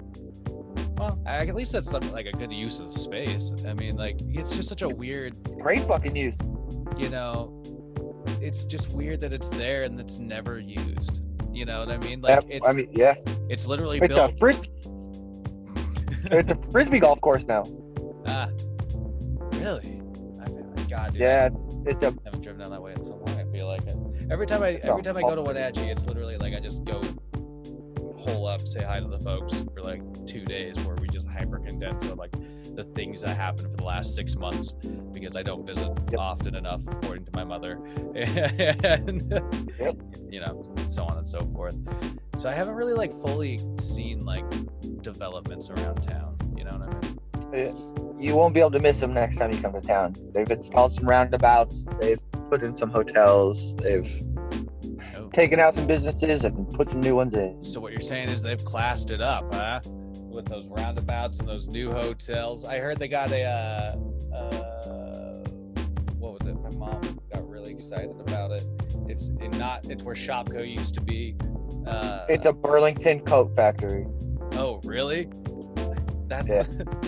Good God. That's what your mom was excited about, was a Burlington coat factory. I love my mother, and I'll say it right here. If anybody talks bad about her, I'll fucking kill you. But not to you, Jeremiah. It could be the to the hot dogs. To the hot Jill's an angel. If you're gonna talk bad about Jill, you're talking bad about me. All right, motherfucker. She was my nurse several times. I will come for you. But that's the weird thing. Dude. It's like so many people know my mom. So many more people know my mom in the valley. And then by that's my proxy, grandma. You know? Yeah. No, I do. My grandmother teaches at St. Paul's, or taught at St. Paul's for like 100 years. That was every. Did you have her as a preschool teacher? Yeah, I did. She was my preschool teacher. See what I mean? Yeah. Your mom was my nurse. My grandma was your teacher. I say, that's our village, homie. There it is, man. Yeah, that's so funny, man. Like, oh my God, yeah, that's the constant like circling that we're all doing in small towns, and whatnot. Love little towns. But at the same time, though, like there's something very much to be said about the community that could potentially be built out of that kind of, smaller. I don't think how do I say it? Not to get off on too much of a tangent. Big city living has obviously its fucking perks, but there's like this immediate downside to it as soon as you get tired of the hustle and bustle, which does happen. You know what I mean? At some point it happens, and that's why rich people in the big city take vacations to the small, you know. Yeah. towns. Well, But- I feel like when you're in a big city, the sense of community has such a low common denominator that as long as the person you're interacting with doesn't spit in your mouth and call you a faggot, it was a successful interaction. Yeah. Whereas in small towns, they have a sense of like, this is my cousin's neighbor's son. And like there's like a more willingness Yeah. There's for. It's almost like an ego thing. fair enough because you know like them, or because you know somebody that knows them. Word about you is going to get back to somebody you know. Yeah, and I have felt that like, you know, that was like one of the weird, at least for myself, that was one of the weird pressures growing up, because Yeah. I could never like do the fun shit that all my friends were doing like out in the open. I had to like constantly sneakily do it because either my parents would freak about it if they found out, or like I was always constantly like ducking and covering in case like this car was like somebody that knew my mom, you know, or something like that. Yeah. You know? And Do you so remember it's like, smoking cigarettes? yeah, dude. It was, Well, yeah, let's go to Sherry's, eat some food. Afterwards, go outside to the parking lot, smoke a cigarette, and let's stare at every fucking car that pulls in to make sure it's not somebody that might possibly know us or our family. yeah, exactly. Every car that drives by, I'm looking at the driver. Like, that Yeah. level of paranoia sets you up for a lifetime of anxiety, I feel like. I feel like I think it might. Yeah. But you know, either way, there's merits to both. But so between Show you the meaning of life.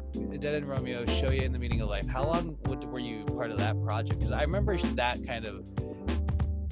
Didn't he eventually do that like solo or whatever? Also, Zach. Yeah, so No, he so- did.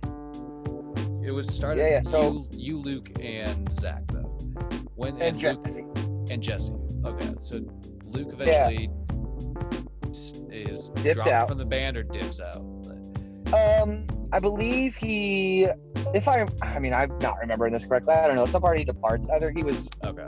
Yeah. I don't think we asked him to leave. We liked our friends a lot, and I don't think we would ever ask him to leave. I think his circumstances wouldn't allow it, or maybe he did something that Zach may have deemed unband-worthy. I think he's like. unband-worthy. Well, I think he might have slept with an under.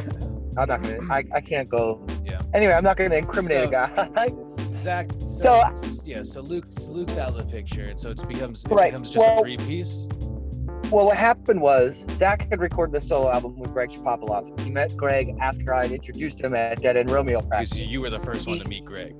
Yeah. Correct. So I introduced Zach to him, and Zach saw the potential that Greg had. He has a recording studio, so Zach wants to record. So he got the solo record. But after he recorded the solo record, he realizes he needs people to play the shows. So he recruited Luke and I to do the things that he needed to be done. Luke dips out, and we get Emmett Brooks. Emmett Brooks being the former guitar player of Theoria.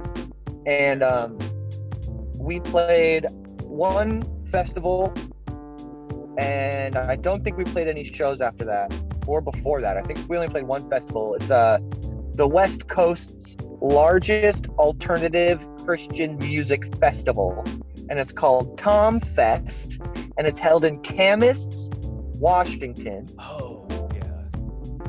And I was stoked because when I was a kid, there was a Christian punk band called Squad 5-0, and they had a music video that was filmed at Tom Fest. And I saw that on like Sky TV or some bullshit Christian propaganda network, and just thought this was the coolest fucking thing. That like, oh, I gotta go play this thing. So we Yeah, play our like, now I'm fucking there, festival yeah. set. Yeah, MXPX is played here. MXPX is playing here in 2 nights. Like, I made it. Here I am, the big time. And we get off stage after playing our set to like 30 people at like 9:30 in the morning, which is not when you want to play a festival. We camped out the night prior, so we had all slept on the fucking wet ground, and we're all tired. We played a decent show. We're unloading our gear off the stage, or loading our gear, off of the stage. And Emmett Brooks, and I will not let him live this down, screams at the top of his lungs, and I won't scream it because of mics, but he screams, "I suck a mean dick." Loud. I mean, fucking everybody heard it. At this alternative So we just get Christian done. music festival. We led the crowd in prayer. And we get off stage and Emmett Brooks immediately just like destroys everything. Yeah, that doesn't seem like Credit to Emmett. that does not seem like it's his scene, dude. No, not at all. He fucked off like 20 minutes later and found some dudes in the woods to smoke pot with. at a Christian festival, Emmett Brooks finds the only two dudes with weed and smokes it with them. That man is a fucking goddamn champion, dude. He's a fucking legend. I love that guy. Yeah, I would never. Emmett's a hell of I a guy. love Emmett so much. He really is so over the top human. I fucking love him. Hell yeah. So we do show yay. We play that fucking gig. We're done. We're not playing anymore after that. There's We're no not way. playing it. This you never dried off after that. Like, No, and so Jesse quits because it's like bullshit. Emmett, I think goes to. I don't remember if he had gone to college at this point or not. I think it was right before college. Anyway, so Zach and I ended up doing our own thing. We did the Minuet. yes, sir. And I think that's probably the most memorable in our friend group of bands because we could actually play with you guys. Like we played multiple shows with Schmouder. Which, by the Played way, multiple like, shows with Forgotten Manners. kudos still to like being able to like. We were always kind of like a hard band to play with. I'll say that. Not that we were like. We played so many shows. Yeah, but we definitely did. Like we ended up pairing up quite a few times. That's fucking cool. You guys So- are like, we were both shows. Like even though we're completely different music, we were still both something to watch. Yeah. You know, like if television isn't doing it, you can come see people actually doing it. Yeah, exactly. And we made a point. Your band fucking crushed. Nick Flannery fucking crushed. He was a vocalist crushed. Rex on drums fucking like every part of that band crushed. And watching you guys play so many times, I just felt like every open mic night, every Dude. actual show that we played together, like you guys were next level fucking ridiculous. Well, We that were, was and the we were whole all point. friends. Yeah. We all partied. Like the estate had already popped off at this time, which we Oh have my to do God, a yeah. full comprehensive dive into the history of the estate, That's dude, starting with Luke honestly, Gillespie Well, and that's the Josh. thing. Yeah. Well, I need to do. Not to cut you off there, but I guess like I've started trying to formulate what the estate podcasts would look like, and I have to reach out to Luke Gillespie and get him on a podcast first. So, you know, and then we can figure out from there what kind of group needs to go. But it all starts with Luke. You know what I mean? I witnessed the birth of Like the that. estate in Troy Vines' backyard. We were sitting around a fire. Luke and Josh were around that fire, and Luke approached Josh about a place that he knows. It's the place that his family had previously rented, Yes, sir. and that they need tenants, and that Clement Mickelson Mhm. is also on board with moving into this establishment. And that night, Josh said, "That sounds great." And in my mind, not at the time, That was it. I wasn't like, yeah. At the time, I didn't see any of that clearly. Yeah. But like now, when I look back on it, I'm like, holy shit! That was the I moment. saw that. Like, Yeah, I'm like- fucking over the moon. that moment in Predator when fucking Carl Weathers and Arnold Schwarzenegger, lock arms. That's like Mantar and Luke Gillespie starting the estate. Oh, And not to such discredit a powerhouse. Clement was a presence in his very own way. And Clement was the wild card. As much as Luke Gillespie wants to attain that, you could consistently count How on do I Luke say Gillespie this? to be wacky and crazy. yeah. Oh god, yeah. Clement was the Mac of that situation. You know what I mean? He fucked so much pussy. there became this like this ongoing thing where it was like banging, like it just anytime it would happen for a while, like somebody would go and bang on Clement's wall until it just became like a fucking buzzkill. It just like you're like they had this like they had all sorts of like, but anyway, it really starts with Luke. So I gotta get that motherfucker on one of these, and then we gotta start plotting that out because there's endless amounts of stories for that. Oh, that's a gold mine of shit.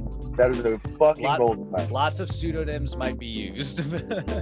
Yeah, I should hope so. Now, on the piano girl story, Scott just playing the piano. Not a whole lot of pseudonyms in that. We tried. Caleb McGrady. There were some attempts. Caleb didn't try for shit.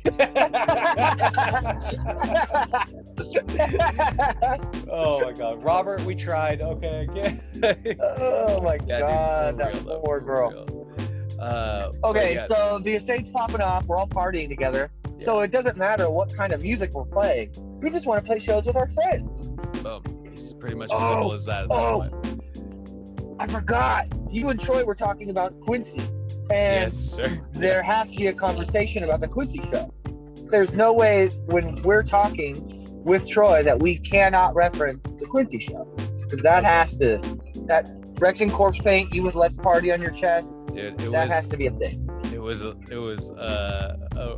fucking riot. It was ridiculous. Yeah, that was a riot. A story. Yeah, you're right. We gotta talk about it. Yeah, but story for another time. It was one of those situations where it was like, as soon as you get there, you either just like, all right, let's just get this over with, or you're just like, all right, let's light this fucking thing on fire. Exactly. Light this firework. Let's go. That's what it was. Yeah. Once you open with okay, it doesn't matter. Yeah. So the estate's kicking off. Yeah. And so we're partying there a lot. We want to play shows with you guys, but somehow we make friends with Forgotten Manners. I don't know how Zach and Travis met. They became friends. Yeah, I mean, what Forgotten Manners, dude? Like, I don't remember how they became friends necessarily, but Forgotten Manners was like the main Kashmir band at the time, probably.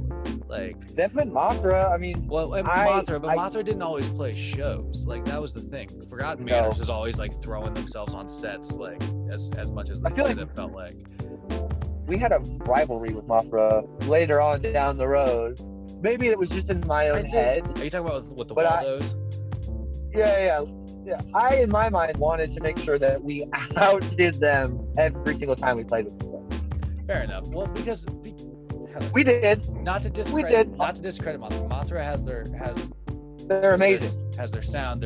They're awesome and whatever. But it was more of like this, like, I don't know. It was showmanship a little bit. It was like, there's no fucking way, like, they can upstage what we're like, what we got. Like, I still listen their the video that I sent you.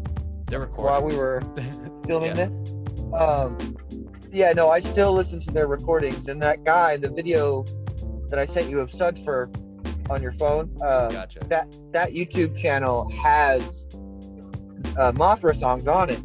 And if you haven't listened to Nerves to Heal, which was like their big, that was what they played on MySpace all the fucking time. Yeah. It's really good. They're such a good band that I understand. I mean, maybe I don't understand why they didn't go anywhere. Maybe I'm just so egocentric that it's like, oh yeah, that didn't work. I get that. But like, I feel like they were just biting a little bit too much off of other people. A little bit of Fall of Troy, a little bit of other stuff. And they kind of didn't go anywhere because of that. It does not make them a not talented band. They're fucking Kyle Folden is fucking incredible on guitar. He's in a band called the Human Element with Travis, actually. Yeah. I actually and they're making waves right now. People are enjoying that band. Connor McKay's in that band, who I love to death. I'm unfamiliar with the drummer. Anyway, so Forgotten Manners gets hooked up, and the Minuet, just as a two-piece, we bring on Emmett Brooks from fucking Syria and from Show You the Meaning of Life again, because we love this boy and he's an amazing guitar player. And it happened to work out that he wanted to do shit with us still. So after he joined the band, as the Minuet on MySpace, we used to get emails from people. I'm not going to say fans because that's stupid, but people saying you spelled the minute wrong. Yeah, Or the dude, I Minuet. remember. It is. So as a band with just me and Zach, their parents owned a fruit stand out on Highway 2 called First Fruits, and it's not close to Chelan, but it's closer to Chelan than Wenatchee is. I'm just gonna say There's this. a rep- They had some of not to throw you off. They had some of the The best shakes and sandwiches. Go shakes ahead. and sandwiches that like in the Yeah. fucking valley. Like you could go down there. No, you're like, right. It was cool. You're It was right. a nice scene. You know, it was quiet. Like there's like the fruit and everything. It was a dope spot actually. But anyway, yeah. The apple pie milkshake, man. Oh, Oh fuck. my God. I want to holy shit. fuck around with the apple pie milkshake, man. Fucked me up multiple times. Legit. Me and Zach would work there during the summers, and we were legit eating lunch. And a reputable bass player from the band known as Guns N' Roses, his name is Duff McKagan, Yeah. comes in. Well, he lived Because around. He lived he- somewhere around there, right? Yeah, he did. He lived in between Chelan and Wenatchee, and he would come to First Fruits for the fucking milkshakes. And because we suspect had a crush on Zach's mom, Karen, who they were on a first name basis with each other. He walked in and was like, "Hey, Karen," and she was like, "Hi, Duff," and like they had previous engage, like they know each other, and so his Duff's mom got- is like, "Oh my God, my son's here. He's in a band. Blah blah blah. You should like whatever," and like tries to mercilessly peddle her son's bullshit. And so he's like, "Hi, boys," and he shakes our hands, and he's like, "So what's Hi, the band boys. called?" Yeah, exactly as you would picture Duff McKagan to be. Yeah. And, Just like that. Just like So you shake hands with He, him? yeah, we shake hands with him, and he goes, "So what's your band called?" And we said, "The Minuet." And he looks up into the sky, like ponders for a second, and then he legit does like a like a Willem Dafoe from Boondock Saints, like, "Oh, the Minuet," and like puts his arms out, and we're like, "Yeah, yeah." And he goes, "Well, keep going for it, boys." And we're like, "Thank you, Mr. McKagan." And we fucking went back to sorting apples. Well, keep at it, boys. Yep. Oh God! After that, Thanks for the advice, Duff. Duff. thanks, Duff. I appreciate you, Mr. McKagan. Duff, I know you're listening. Like someday, I hope I can shake your hand and get that validation. Yeah, man. He looked like a leather wow. handbag from the Oh, 70s. God. It's just his skin was so creased. Dude, I bet I've seen Guns N' Roses, by the way. Oh, no shit. You know, shit. It was a very. Was it the Axl Rose Guns N' Roses, or was it the Slash Guns N' Roses? Slash and Axl? It was when they played in Seattle and like something like 5 years ago or Whoa. whatever. I didn't know that they did reunion shows like that. So, at the time, I was working for. I don't want to use his name. Oh, whatever. Fuck him. I was working for Joel at Hearts. Got it, yeah. Mesa at the time, right? Love it, Joel. I'm lying. I don't. Anyway, Love Joel. ya. But basically, like at that point, I was like, dude, I was in the throes of, just what alcohol Yeah, I remember. does to me. But I was, where we were working dinner shifts, and we were doing these like fine, elegant dinner shifts that I was totally unskilled enough to do, I suppose. And he randomly bought 2 tickets to this Guns N' Roses show that was happening at the what's the football stadium in Seattle? Stadium called? I think it's Century? T-Mobile Field. T-Mobile, whatever it is now. So It was Century Field, and then before that it was Safeco. Either way, this is the only time that I've been there. and so he bought tickets to that show. He bought 2 of them thinking that he was going to find some fucking like chick to take with him. and he I had. thought he had that little Mexican piece that cooked the heart's mesa. No. So this was like That bitch was crazy. this was post that, and it was while he was in the wild, we'll say. He bought a Yeah, leather, no, the he bought a darkest leather part of Joel. jacket. The darkest part of that whole stuff. I remember during that time. But he bought a leather jacket just for this occasion. And I'll say that. And anyway, Jesus. so and also let's just say that, you know, his intent was to take some sort of like smoking hot chick to this Guns N' Roses show, and he ended up Of course. taking me. So Smoking hot baby boy. No. But yeah, I mean, it was basically just like for the most part, it was just like a pretty fucking blackout drunk night. I have snippets of it in my mind, but Get it. it was the first ferry night, the first time I rode on a ferry, as well as the first and only time I saw Guns N' Roses, and it was Fuck yeah. exactly as you'd expect a Guns N' Roses show in the 2000s would be. It was just like Old fat guys on stage playing things that were cool 40 years ago. I mean, like, you know, yeah, pretty much, but like, it was That's cool. harsh. It That's was harsh. cool. It was cool to see Slash play and Axl. I gotta respect Axl Rose's fucking pipes. Even to this day, like he still can sing like a motherfucker. And Yeah. I mean, like, I'm not defending Guns N' Roses. I don't really like their whole setup as a whole, but like, you know, individual pieces have some really fucking good talent. I mean, like if you think about Axl Rose's vocal range, you can compare it to like Mariah Carey. You know what I mean? Sure. Like, I will but- send you the song of Axl Rose where he drops a hard R, and then you can update your opinion if you so wish. fair enough.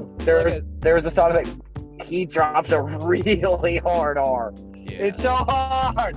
All Well- the blank R's and queers is what he says. Yeah.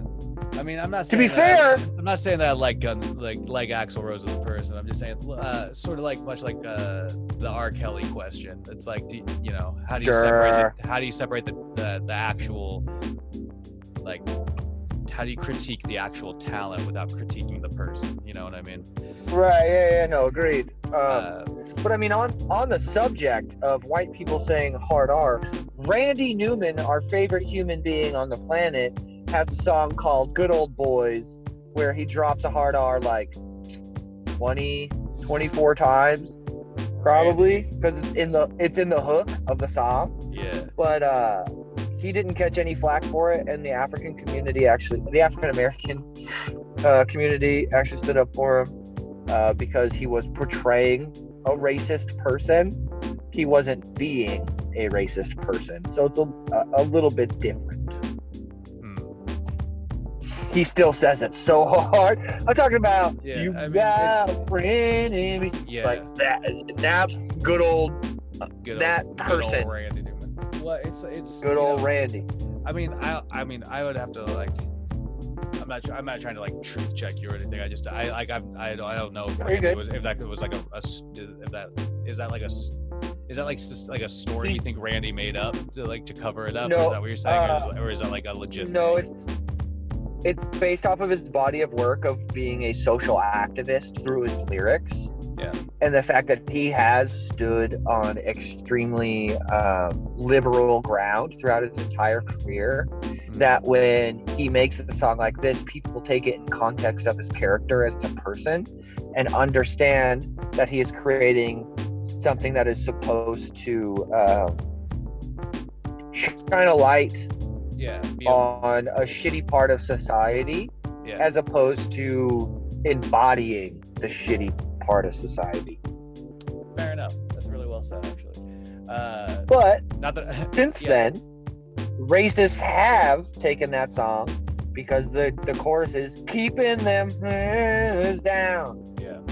And that was a big Trump song. Big old Trump supporter big song. old Trumper. Fair enough. Yep. Still love Randy Newman. Proud to say none of our projects ever really I think got Said hard R's. well, Jay Schmouder. I think Cowboys and Indians might have. Cowboys Fitz, and Indians. come on. I feel like anything Fitz was a part of, he's dropping. Maybe not a hard R, but I feel it. Yeah, I'm not sure. I mean, honestly, I'd have there's to probably fact some check that. stuff back there, but you know, anyway, so in terms of, I kind of forgot the that, minute. I'm sorry, yeah, the minute. I kind of forgot the minuet. Damn it, I kind of forgot that Emmett had gotten involved. We only played How long was he 2 involved? months. I mean, literal Yeah, months I mean, before I he went off to college. I shouldn't have forgotten that. How many shows did you guys play with him then? I think it was only 2, and I think we had one really good one, and then one where we were all fucked up. And the one that we were all fucked up was my idea.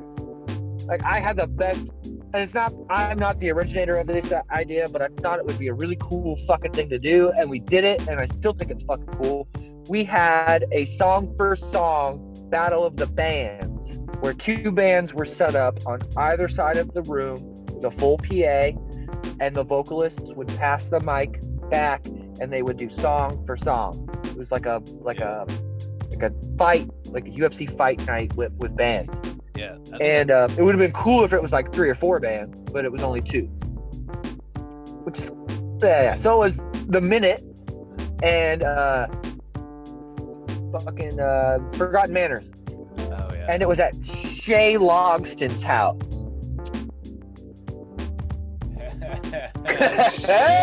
Logston, man. Yeah, okay. Yeah, that good old baby boy's house. I love that guy so much. Dude, another individual that like, honestly, his positivity like surprises me constantly. Especially in the last 5 years since he was diagnosed with a liver disease. Yeah. He's still super active. He's still super positive. I think he went through a transplant recently. Like, he's a very positive human being. I'm happy that I got to meet Shay Logston. Yeah, exactly. And that was the thing I thought like about him back in the day was like, you know, again, he's just like, he's one of those guys, like, you know, I don't know. I kind of like, I wasn't like super buddy, but like we, you know, we're always like at the same parties. We were always like bumping into each other. Yep. And I don't know, he just always like gave off like positive stuff to me. And I just always thought it was fucking rad that he did that. But yeah, I've noticed that he's just kept up that fucking mentality, man. And that's impressive, man. He was in that group of people I would classify as like Todd Sutherland, Dane Gifford, David Fitzgerald, and Shay Logston. There were like a few people that fit in like that I am always funny category. Yeah, oh yeah. Shay was always fucking funny. Oh my god. Yeah, dude. Yeah. So you were playing at Shay Logston's house. We're playing at Shay Logston's house. Tit for tat. Like, I'm super fucked up. Yeah. And I remember like because we covered like Miley Cyrus and Clay Aiken, and I can't remember if we played See You Again. I think that's what it was. But I ended up finishing the song with like a 30-second scream, and I was fucked up. You guys did Clay Aiken's Invisible though, right? Yeah, Cafe Mela like 3 times. If I was invisible. We turned it into like a dance metal song. Yeah. So bad. To be honest, I will say this about this group. I think you guys were a little like, I want to say like ahead of the times, but like if you look at like where, like if you take this idea that you guys had and the progression of where like some music had gone, metal and techno, that would have been like, that, you know, the next 10 years of music. Since once Skrillex hit, we could have like been in that pocket. Yeah. So, you know, kudos there. But so you guys are going tit for tat. You're fucked up, and I scream way too long. I make everybody in the room uncomfortable. And when I stop screaming, I look over and Emmett and Zach are staring at me. Zach actually tapped me on my shoulder in mid scream to try to get me to stop, and I didn't stop. I kept going because I was fucked up. Shit, That's like dude. the only thing I remember from the whole night. I'm sure everything else was sloppy and gross as shit, but it was a fun fucking night. Well, sounds Yeah. impressive. Yeah, I think that was the last. Shit, I think that was the last show. I mean, we don't have to talk about the community center show. We could talk about that with Troy, because that's. And I mean, you and Dusty and Troy should talk about the community show first, because I feel like Yeah. Dusty, I hope, remembers that, because he made a snide remark that Zach kind of chewed on him for it, which was absolutely ridiculous. You'll never I don't play in remember this that. town again. I do. I fucking. Never play in this town again. It's literally his words. Yeah. Yeah, So so after that, I don't think it was anything till the Waldos. fair enough, man. I think that was the Waldo's. last show I played until the Waldos, and the only reason that happened was because you started smoking my cigarette. I got tired of Pall Malls. Yeah. Jesus Christ. Yeah. The Waldos is like a whole thing. I mean, like, You started before me. I wasn't even in the band when you guys started. yeah, it was. So how me- did the Waldos start? Go through that. Dude, I don't even. I need Caleb here to help me recall this. Like, I mean, from what I remember, it was me, Rex, Caleb, and I can't remember if Jasper was on board before, because you were.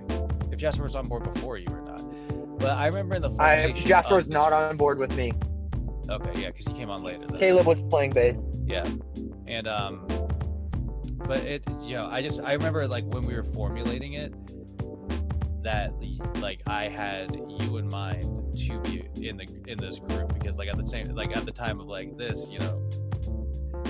how I say it, like I don't think Zach's like a bad guy by any means. I think he holds himself to a really professional standard. He was out of town at the time. and He was gone anyway. I thought that even though the minuet was awesome, I thought that some of your talents were better suited for other things. If you get my drift. Yeah. No, I And- get it. And that's why when like trying to Perfect. formulate this, like,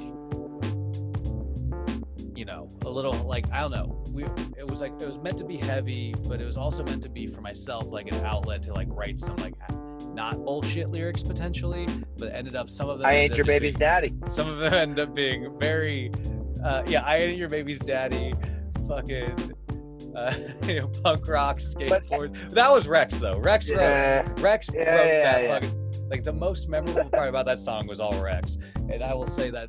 That was the most memorable part of the band. That's Dude, the for only real, song man. anybody fucking remembers. Everybody's like, Anytime why don't we you guys play a play that set- punk song, man? Yeah, it's like, dude, we just played 45 minutes of our new record, and you didn't like any of it. You were here waiting for a shitty 3-minute punk rock song that our Yeah. fucking drummer wrote. It was ridiculous. I mean, like, don't get me wrong. It's a really fun fucking Great jam. song. But It's a fun fucking jam to play, man.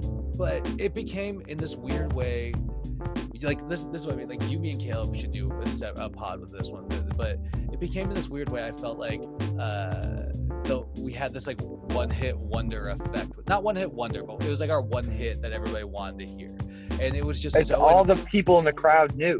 but it was so annoying to play in a way after a while, where it was like, because it was expected, and it was just like, god damn it, dude, like, Yeah. okay, I Yeah, know fuck that, like, you. what are we either gonna, you're gonna start a set by buttering them up with it, or you're gonna fucking like give them what they want at the end, Like, Neither. neither, because in the meantime it's a whole fucking chaotic scene. Do you remember that we used to Yeah, start no. we used to start shows with all of our fucking hands in the middle, doing like the Yeah, fucking, the pentagram. in the pentagram, going, Yep. hail. Super important for a band to come together as one before they display themselves as separate on a stage.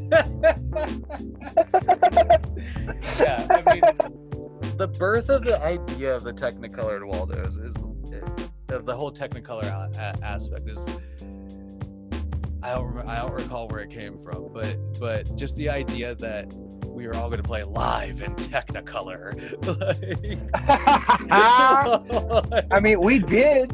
We did. had our own colors. We for sure did. I mean, I was I best was the- themed band I've ever been in. I was the Red Waldo. Yeah. Jasper was Jasper's the Blue Waldo, blue. I think. I was yellow. You were yellow. Caleb was green. Rex was purple. Rex was purple. And then the white Waldo. And then the glorious white Waldo. The great white Waldo. We eventually speared him and brought him on board. Roped his ass in. Yeah, basically. Fucking A. No, I mean, like, yeah, that band was fun as fuck, though. Like, to be frank, like I think to this day it's one of the most fun bands I've been in. And it's set up, and I want to bring this up when we start talking about Simon in the Troy podcast, that it brought up hangouts. Yeah. Like, you go in, you play a couple songs, or you play the set, and then you go outside, you throw a frisbee, you smoke a cigarette, you smoke a bowl. Yeah. You get high, you drink a beer or whatever. Like, you hang out. Like, that's the main part. And that fucked with every band I've ever been in. Like, I have established that. We hang out.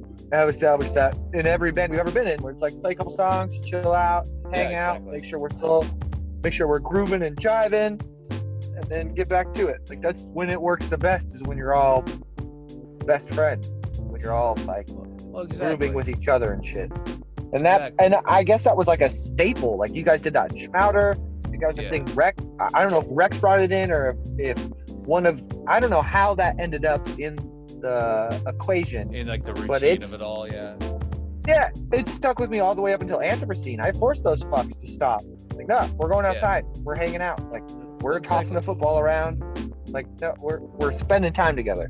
Exactly, man. It's needed. It's needed to be able to like perform together, you know, and then like and write together and be as. I mean, how do you be songwriting and like writing things like is an intimate process either, like any way you look at it, because you're communication. It's communication. And you're fucking with ideas that people are like presenting to each other. So it's a vulnerable time for anybody to be like, hey, I got this idea. Like, what do you guys think? You know? Yeah. Like, please don't tell me it's shit.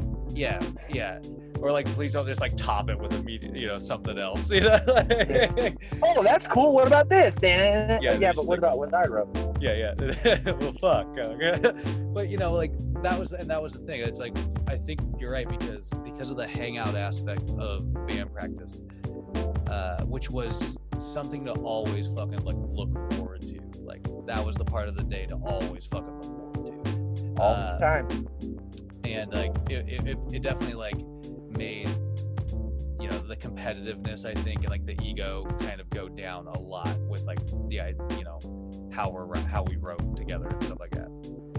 There wasn't a dominant one. There was no alpha. There was just us as a group.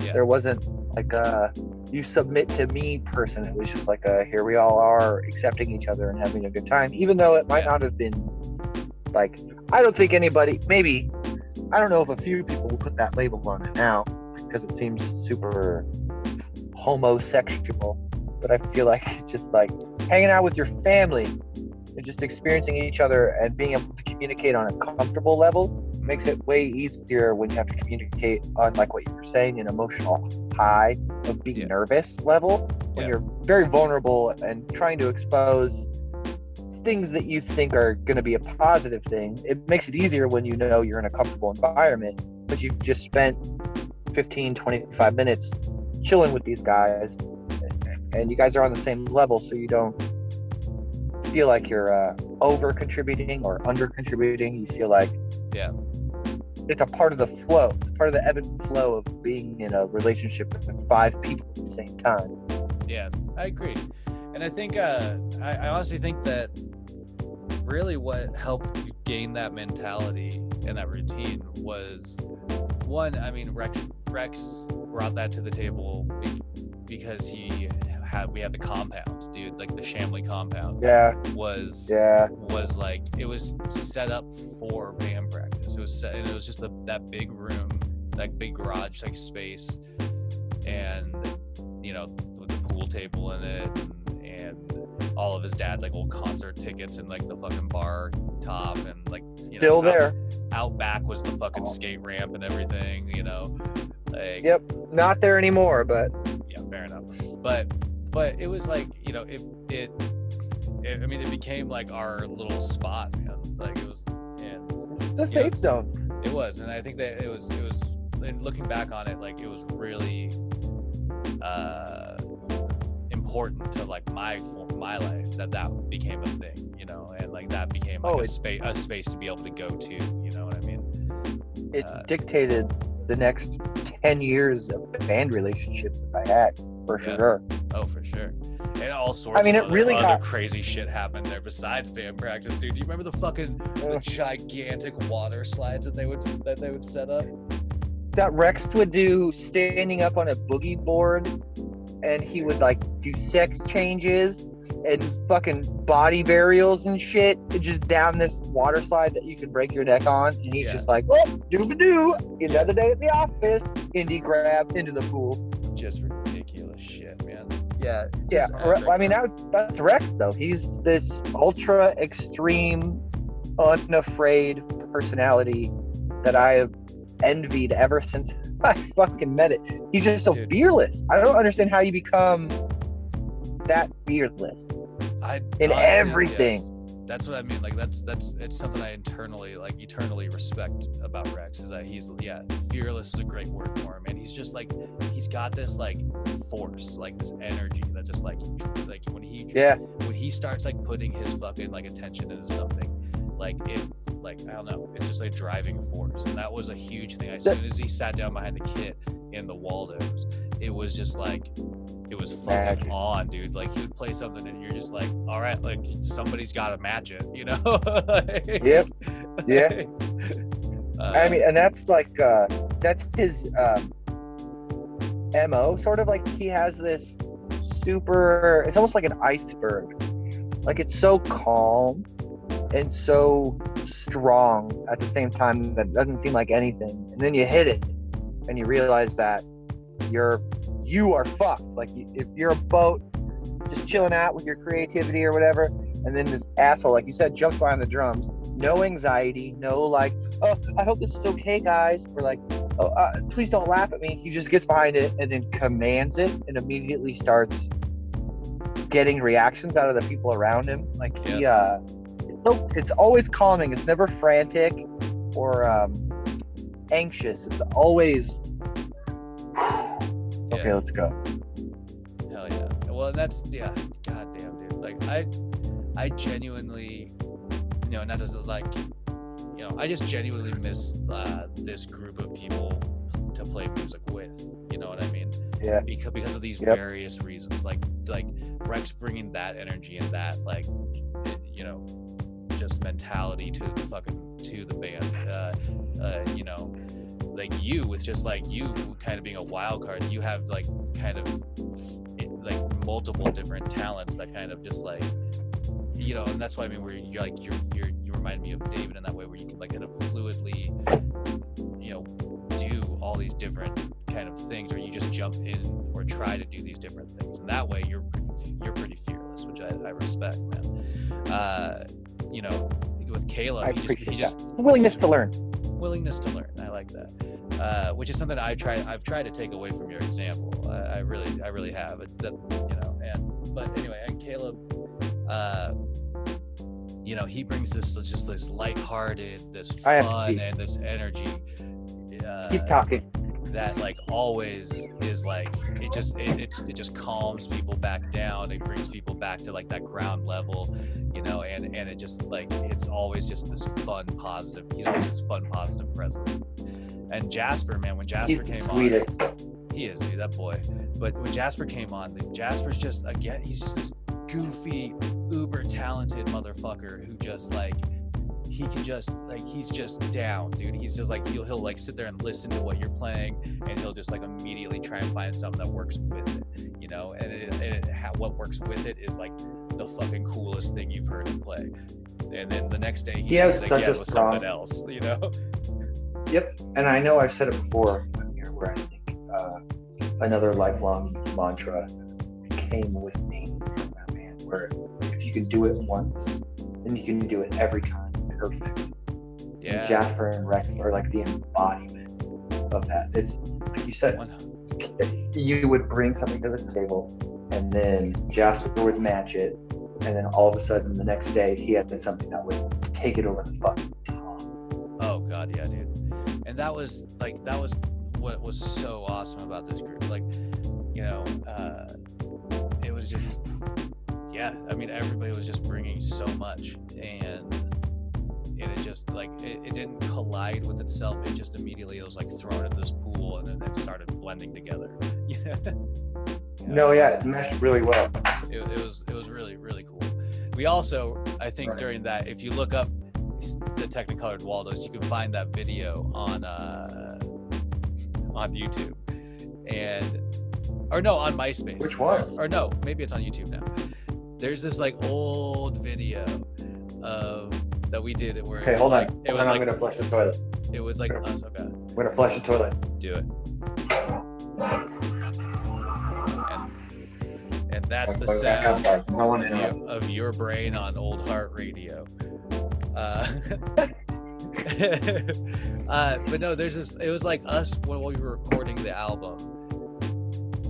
And I've totally seen that. Where is it? Where is it? I think it's the one where Rex, we're talking about Irish blood, and Rex is like, ew, Irish blood. And we're like, what's wrong with Irish blood? And he goes, it's got potatoes and shit in it. I totally remember that video. I recorded that video. Yeah, it was oh my god, it's somewhere, dude. I swear I found it fairly recently. It's probably on. Yeah, no, I've totally watched it. I don't know if I hope it's not gone, but I'm familiar. I might even have the original video on my MacBook. It might be on MySpace. You can still look up Technicolored Waldos on MySpace, ladies and gentlemen. Dear hot dogs. I've definitely watched that video since then. Dude, self-professed largest Technicolored Waldos fan, biggest Technicolored Waldos fan in the world, Dustin Hayes, is the first thing that pops up when I type in myspace.com Technicolored Waldos. Thank you, Dustin. Dude, shout outs to Dustin, man. Shout out to the Nightmares. Shout out to, what is he in? Not All There or something like that. Yeah. And he's shout out to Dustin Hayes' solo project. Shout out to Dustin Hayes. He's chronicling the music throughout the Wenatchee Valley. Yeah. Through time, man. He's digging up so many random old records and things, and things on labels I have never even heard of, but were around back in the day. It's really cool, man. He would be a great one to get on this podcast too, even though he might not have been in our friend group. His unique perspective. He was at those shows. He did see those things happen. Oh yeah, he's a local. Well, for sure. This whole, the fact that all these pods with the friends are happening is sort of unprecedented. I didn't know it really get the ball rolling and people would really want to continue doing them. And so it's become this thing with this program. And I've thought about branching it off and just doing a different show. But at the same time, because I just don't want to discourage. I want people to understand the atmosphere of the show, and you guys are really helping me cultivate that, because it's this friend. It's supposed to be a friendly catch up. We're just hanging out, we're shooting the shit, we're just fucking talking, whatever the fuck comes up, and but I want to keep that with other people, because that's sort of, for me, that's one of those things. I socially really suck. I don't put myself out there anymore. I don't really get. I don't go out of my way to be entertaining or entertained by people. I just don't really. You know what I mean? I get it. I'm just sort of and I don't necessarily like that. And so the reason Dustin would be a great person on the show, not only is because the work he does, but because it would also be another. This whole show is it's a way for me to just kind of get to know other fucking people, whether that's in real life over Zoom, or get reacquainted with people and caught up or whatever. It's communication happening in some sort of form. And that makes us all better humans, I think. No, I agree.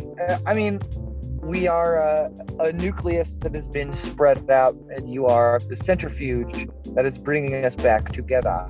Well, I think Old Heart Radio is doing that. I don't know. I guess I do everything for Old Heart Radio, but eventually I want to put everything.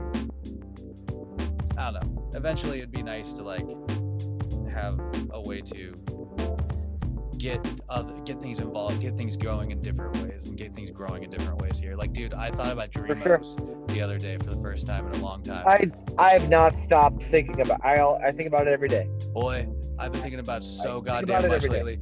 I like thinking about having Jameson Jones and Caleb McGrady and Dusty Gill, you know, with his like repertoire of like funny fucking like animated voices, and like Troy Vines even with his, you know, and like getting all these characters kind of back, you know, these friends kind of back in the communications got me thinking like things like that would be really fun projects to try to like, you know, use as like one time a year we all like get together and try and record this thing, you know, like this program or whatever, and like the rest of the year we all spend troubleshooting and doing notes on stuff or whatever in between other casts or whatever we do. I'm just hoping that we can continue. I don't know if everybody else is as, I mean, I don't want everybody to be as interested as I am at the moment. I want them to be at whatever they want to be at with this show. I'm just grateful that people are participating, you know. But for those of our friends, for every single one of our friends who has no idea what Dreamos is. Exactly. I was just getting that long rambling romanticizing of friendship is done, dear people. Well, okay, so let's jump ahead in time real quick. So let's stop at the Technicolor Waldos and let's pick up in the future at Revenge. Definitely, yeah. We gotta stop with Simon until we talk with Troy. Agreed. So we jump cut years ahead, and you and I are heavily involved in creative processes together. Yeah, definitely. We've been, you know, playing co-creators for years. Yes, we'll say. And you can say playing a different. It's fine. Yeah. Our newest. The latest endeavor at this moment in time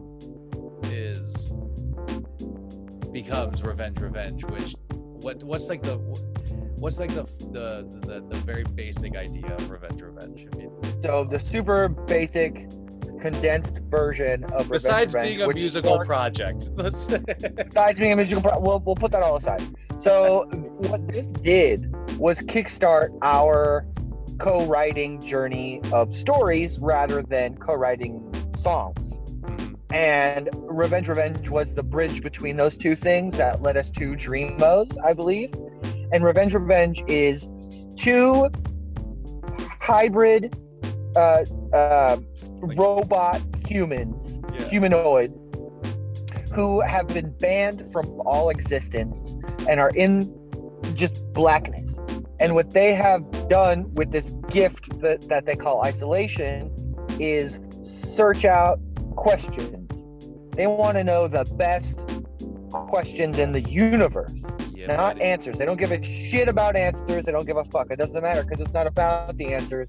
It's about the question. So what Revenge does is they are exiled from all of existence for their quote-unquote crimes. Their crimes, as far as their memories are concerned, have just relegated to revenge. That was their crime. And so they both identify as their crimes. Hence, two characters, both named Revenge. Yes, and so, through long story short, they dock at a spaceport. It goes poorly. The intergalactic government shows up to resolve other matters, but in that proximity of that happening, spot Revenge within the realms of society and decide to pursue them. Chase them out. All the meanwhile, all we're trying to do is get away, but in the end, we end up toppling a galactic government body by accident. But not on purpose. It's just by accident. It was just a byproduct. We didn't mean to do that. Sorry. Anywho, we got really comfortable in the writing process with that. Do you have comments on that? I mean, not necessarily. I mean, you basically that's the story. I think to this day, I've wanted to always flesh it out more than we ever got a chance to. And a lot of that has to do. Well, here's the thing. Like, so there's that, you know, like this is a testament to like your creative drive, dude. There's so many tracks of sonic, patterns and noises and sounds and fucking legit music, man. Some things sound like just like fucking like space ballads, and it's like there's just so much just sitting there, and I feel so, in a way I feel guilty because we started down this road and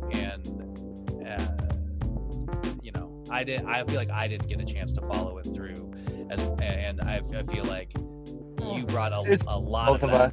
But anyway, I'm glad we're talking about Revenge, because I was thinking about whether or not I was going to bring it up on the cast or not. But I had this idea a while ago, and I can't never remember if I pitched it to you. But I thought it would be so funny because of the proximity that we're in and the fact that, there's all this work.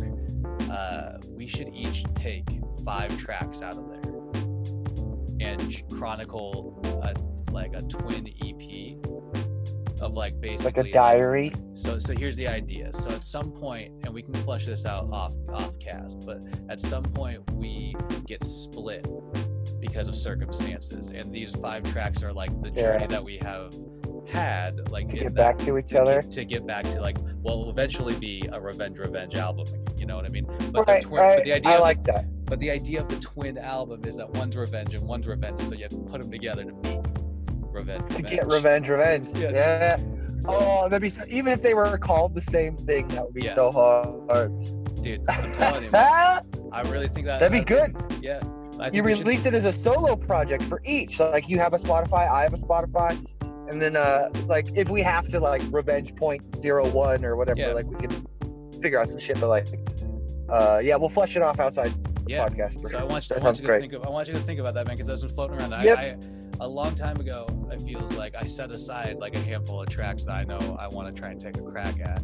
One of them is 057X, of course, but. Of course. Completely inspired. I mean, we had a whole story based off the 057X, 057, like all the other different zero whatevers. There was like 3 or 4 of them, but they were their own robots that were in space. Well, there's 057X, there's 427X, which is a number that both it hits for you and I because for hard, reasons, dude. And then there's there's a couple more. I can't remember the other one. But there are a series of that. There was one. They mimicked the hear no evil, see no evil, speak no evil monkeys. Yeah. Where they were each a specific attachment of one of those senses, and they could only absorb those senses. Dude. Anyway, that's a whole thing. So not to that's throw that so on your much plate, that we did. So we did Revenge, and we're gonna do more of Revenge. But that eventually led to the idea of creating a radio show. We have to talk about the show the one show that Revenge was able to get on, and how. Don't get me wrong. I will say this. Besides my you say how bad it is. My vocal performance.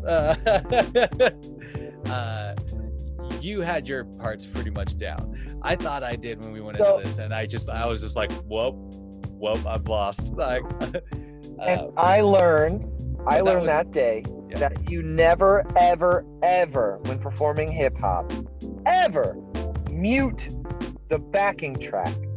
Always just turn it down. So the vocals are still happening in the background, and the guy, the rapper, the artist who's making the mouth voices, knows where the song is. Yeah. And instead, I just muted them, and so you had no idea where you were in the beat.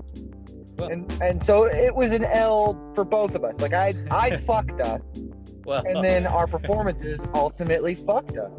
Yeah, but it was one of the best shows we've ever played. Exactly. It was one of the best shows. It was so fucking epic, like because the hype what's was his real. Name came up to us afterwards. The hype was so real. Paige Forehand was there. For all of those who know, Paige Forehand made it out to that gig. Where were y'all? that this other was- this DJ was- guy. I mean, this was what one was of his? one of the first nights that me and Nadine would have been like really like doing something together, because she got the one She epic- took the one amazing photos. photo of Revenge. The one. That's our. Both, If we ever get married, that's the photo frame. that's gonna That's- be at the wedding yeah, for sure. That's the photo. But it's, you know, it is a photo of the glorious Revenge suits that were crafted, because that's the thing, like, that was so much fun about this project. Yeah. Besides like the actual like making of the music, it was All the context. all the context, man, all the context that we were putting into it. And that's because, and that goes back, for me, that goes back to like things like Schmouder, which, you know, like, not to get into too much, but it's like, With you the know, mask and the talent show. it's like, if you're gonna go, you fucking just go. Like, you go hard. If you're gonna present some, like, an idea, you fucking like present, like, you just dive right into it. You know, you just throw it out there, you own it. Yep. Like, it's happening, whether that's, you know. And Revenge, like, when we went and got like painters jumpsuits, and we went to Goodwill and got like all sorts of just like random hodgepodge things, like a speaker, like some tubing, you know, some football pads, like some 10-year-old, Yeah. 10-year of age human being size football pads they were tied. that we super glued that fucking speaker to. Like, we went hard. Yeah, We did. spray painted everything. We made our own Everything shit. black. Yeah, and then We had masks. We had like ski goggles on our faces and shit. yeah, dude. We Oh went my all God. the way. And what was fucking ridiculous was that we showed up to the show as normal Jeremiah and Jared, right? We were just like we Jeremiah and fucked Jared. off to the voyeur bathroom. Yo, we're here to like, you know, like check in and stuff like that. And then as soon as, so this is the thing about the fucking night, the other thing that threw me off, dude. I don't know if you recall this, but you probably do. like it took forever to get the show going because they we had to have a scan disc with the beats on it or a thumb drive, and it didn't work because mine was conditioned to a Mac and he didn't have a Mac. well, So it like wasn't- I it was wasn't- set. It wasn't just that though. It was like the overall show. Like Oh yeah, no, there I was, like- don't remember that. there was like a couple of people that weren't there on like to like on time. The set wasn't even like the whole set list or like show list wasn't even like figured out. And so Sure. they were There like was like throwing, 10 people on that they were- bill. yeah, That it was was yeah, they were just trying to jam as many hip hop acts around from Olympia, Washington as they could. Yep. And so they were, which I'll say at the time there was a couple, but including Revenge. But right. Fucking right. But so they were trying to like organize this thing on the fucking fly, and so it kind of dragged out like the whole opening of the like the show, and then basically who was at the time probably like the most notorious, known MC from Olympia at the time was MC Swamp Tiger, because like there had been some Yeah. sort of like random write-up about him in the New York Times or some shit like that. And Yeah. Cool or like guy. or like a mention of him. Yes, he was actually he was a very nice guy from what I recall. He praised us. He came up to us after the show and fucking ate our assholes. I think he liked the context, you know, but that was the thing. So like when everything was getting organized, you know, from what I figured, I was like, well, obviously Swamp Tiger's got to be like near the closer because he's gonna be like the fucking person killing the night, right? But they start the night. They decided to like throw him right before us, and so he does his set right before us. I go piss my pants, and then we change into the fucking revenge costumes. You know, because I was just like, dude, he actually does like a good job on stage, and and like hits his notes, and like he's like his lyrics are pretty on, and I'm just like, okay, well, fuck, dude. Like, here I am, like, okay, I think I remember my shit. I know I remember my shit. Okay, boy. You know? I mean, I remember 20 minutes before we went on stage, 15 minutes before we went on stage, we're in my car listening to this shit on the computer plugged into my stereo so we could fucking like run through the shit before we get on stage, because I was worried. I was like, I don't think I have it. I don't know if you have it. Like, let's make sure we have it. There's so many fucking words that we have to say in the next 20 minutes. And Let's make sure we know all of them that before we go up there. was the difference between this project and other projects for me before. Well, aside from like a couple, those, but it was just like, you know, there's so much lyric to like, you know, so many lyrics that, you know, that you're like presenting, you know, and rather than like, okay, like boom, here's my break, like catch the hook, let's go, get back in, like, you know, you're just like, okay, I'm pretty much here like the whole time, I'm riding this out, and then I'm passing off to you, you're passing it right back, like, you know. Yep. When you're done. And so it was kind of like an intimidating amount of words to try to remember at the moment for just trying to, and I think that, I don't know, I probably could have, I mean, I know I could have done better, but I think I could have like probably, and looking back on it, there's definitely like practices I could have done that would have been more helpful, I think. You know, I think but the context was real. I'm saying for worst case scenario, like we rode through that shit pretty hard. Well, you're goddamn right. We did. We rode it on a fucking like it was a flying unicorn through space, man. It was intense and amazing and beautiful, because we went after we checked in and after the set started going, and like after Swamp Tiger was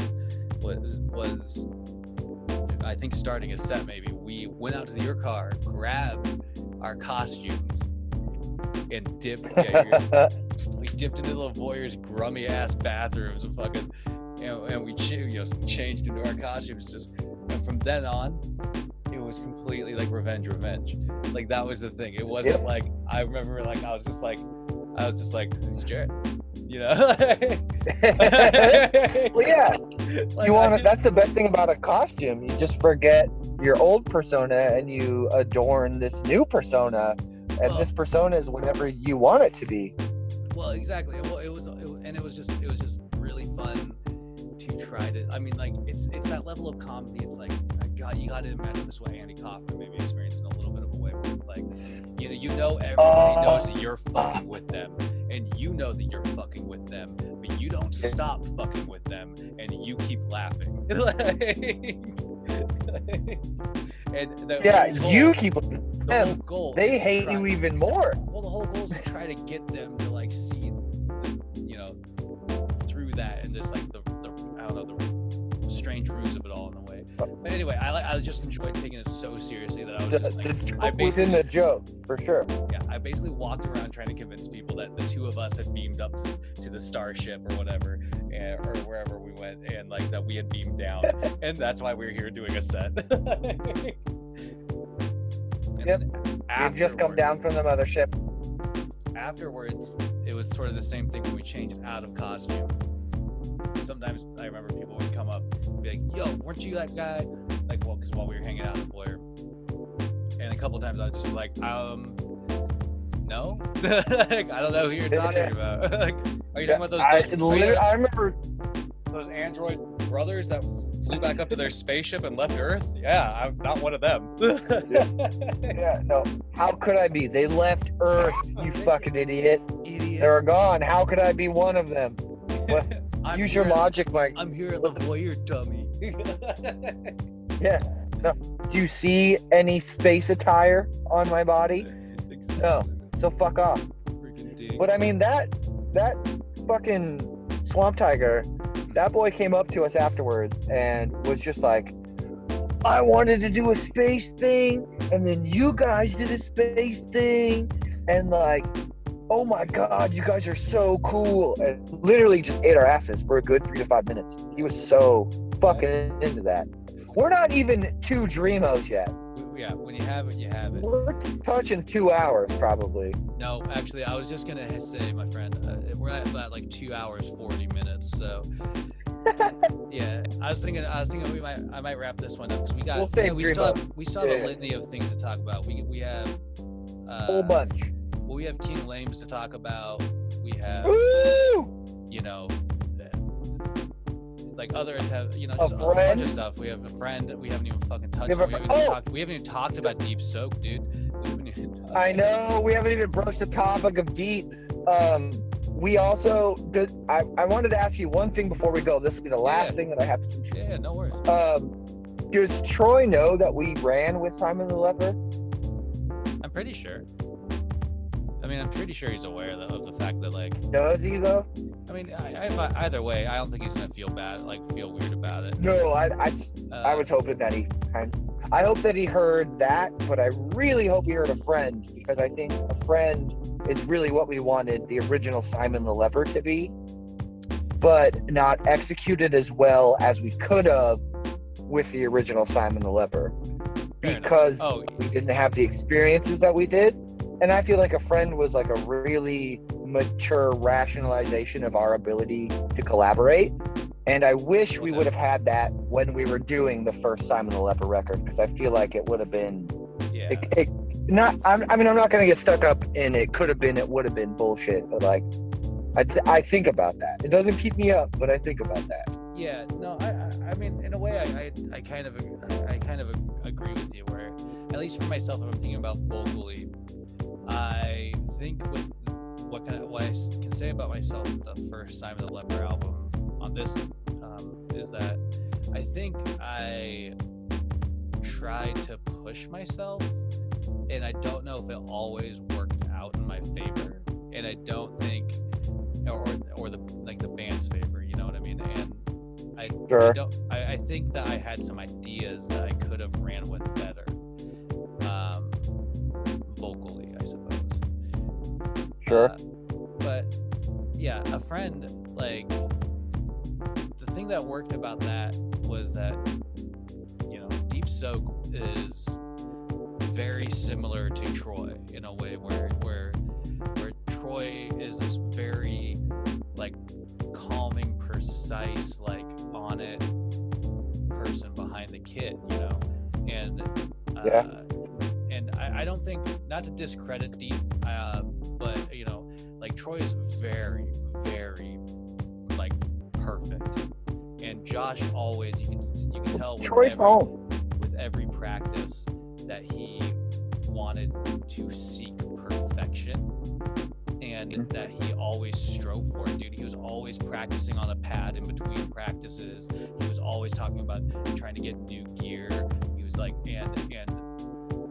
but like, having him behind the kit, he was very, very on it. Like, he could listen to what you were doing, and he could, like, bounce something off of it. Like, he'd ride something out until something came into his head, then he'd try to incorporate it. And then, like, if that didn't work, he'd try something else. Like, you know, but in the meantime, he'd keep that beat going on the ride cymbal. And you know, it became a conduit for like, probably at that time, a better, mature version of ourselves as creators, to collaborate and come together with that type of force, I think. And yeah, I don't know, man. It's interesting to think about. I do. I mean, to close everything up, because I do gotta get going. My phone's about to die. A friend outside of Revenge and Dreamos and our, like, what I would consider more artistic and writing endeavors, as far as like a raw, just get it off of the bone type of project. A friend is like my favorite thing we've ever done. I love that record. So much of you is in it, so much of me is in it, and then Deep just flowers himself in when most necessary. I absolutely love Flawless Victory, which is a fucking great title. Anyway, before I get too far up my own ass, it's got to be, to be honest, it's got to be the record that we've made out of all of them that I listen to the most. You know what I mean? Because it reminds me the most of you, and it reminds me the most of Josh, and it reminds me of myself and, like, the type of human that I want to be. Because I poured so. We'll talk about it later. But I just poured what I had into it at the time, and I don't know what result that came out with for other people, but it worked really well for what I needed to get off my chest. You know what I mean? Black Bear still fucks me up to this day. Hey, man. I mean, I feel like at one point in our relationship, you told me that you wrote it for me, and that song Yeah. Fucks me up. Still to About- this day listening to it. It's about having a best friend. Yeah, Yeah. that song fucks me up, Jared. It makes me feel like I fucked off a lot of responsibility. I love you, and I, love hope you have you a too, wonderful man. rest Hot of your dogs. night. Thank you for everything. Jeremiah, thank you for this almost 3-hour fucking podcast. Holy shit, man. Seriously, though, dude. I hope someone listens. Oh, they will. I hope you have a good night, my friend. Much Uh, love. Do the same, my brother. Take it easy. Much love.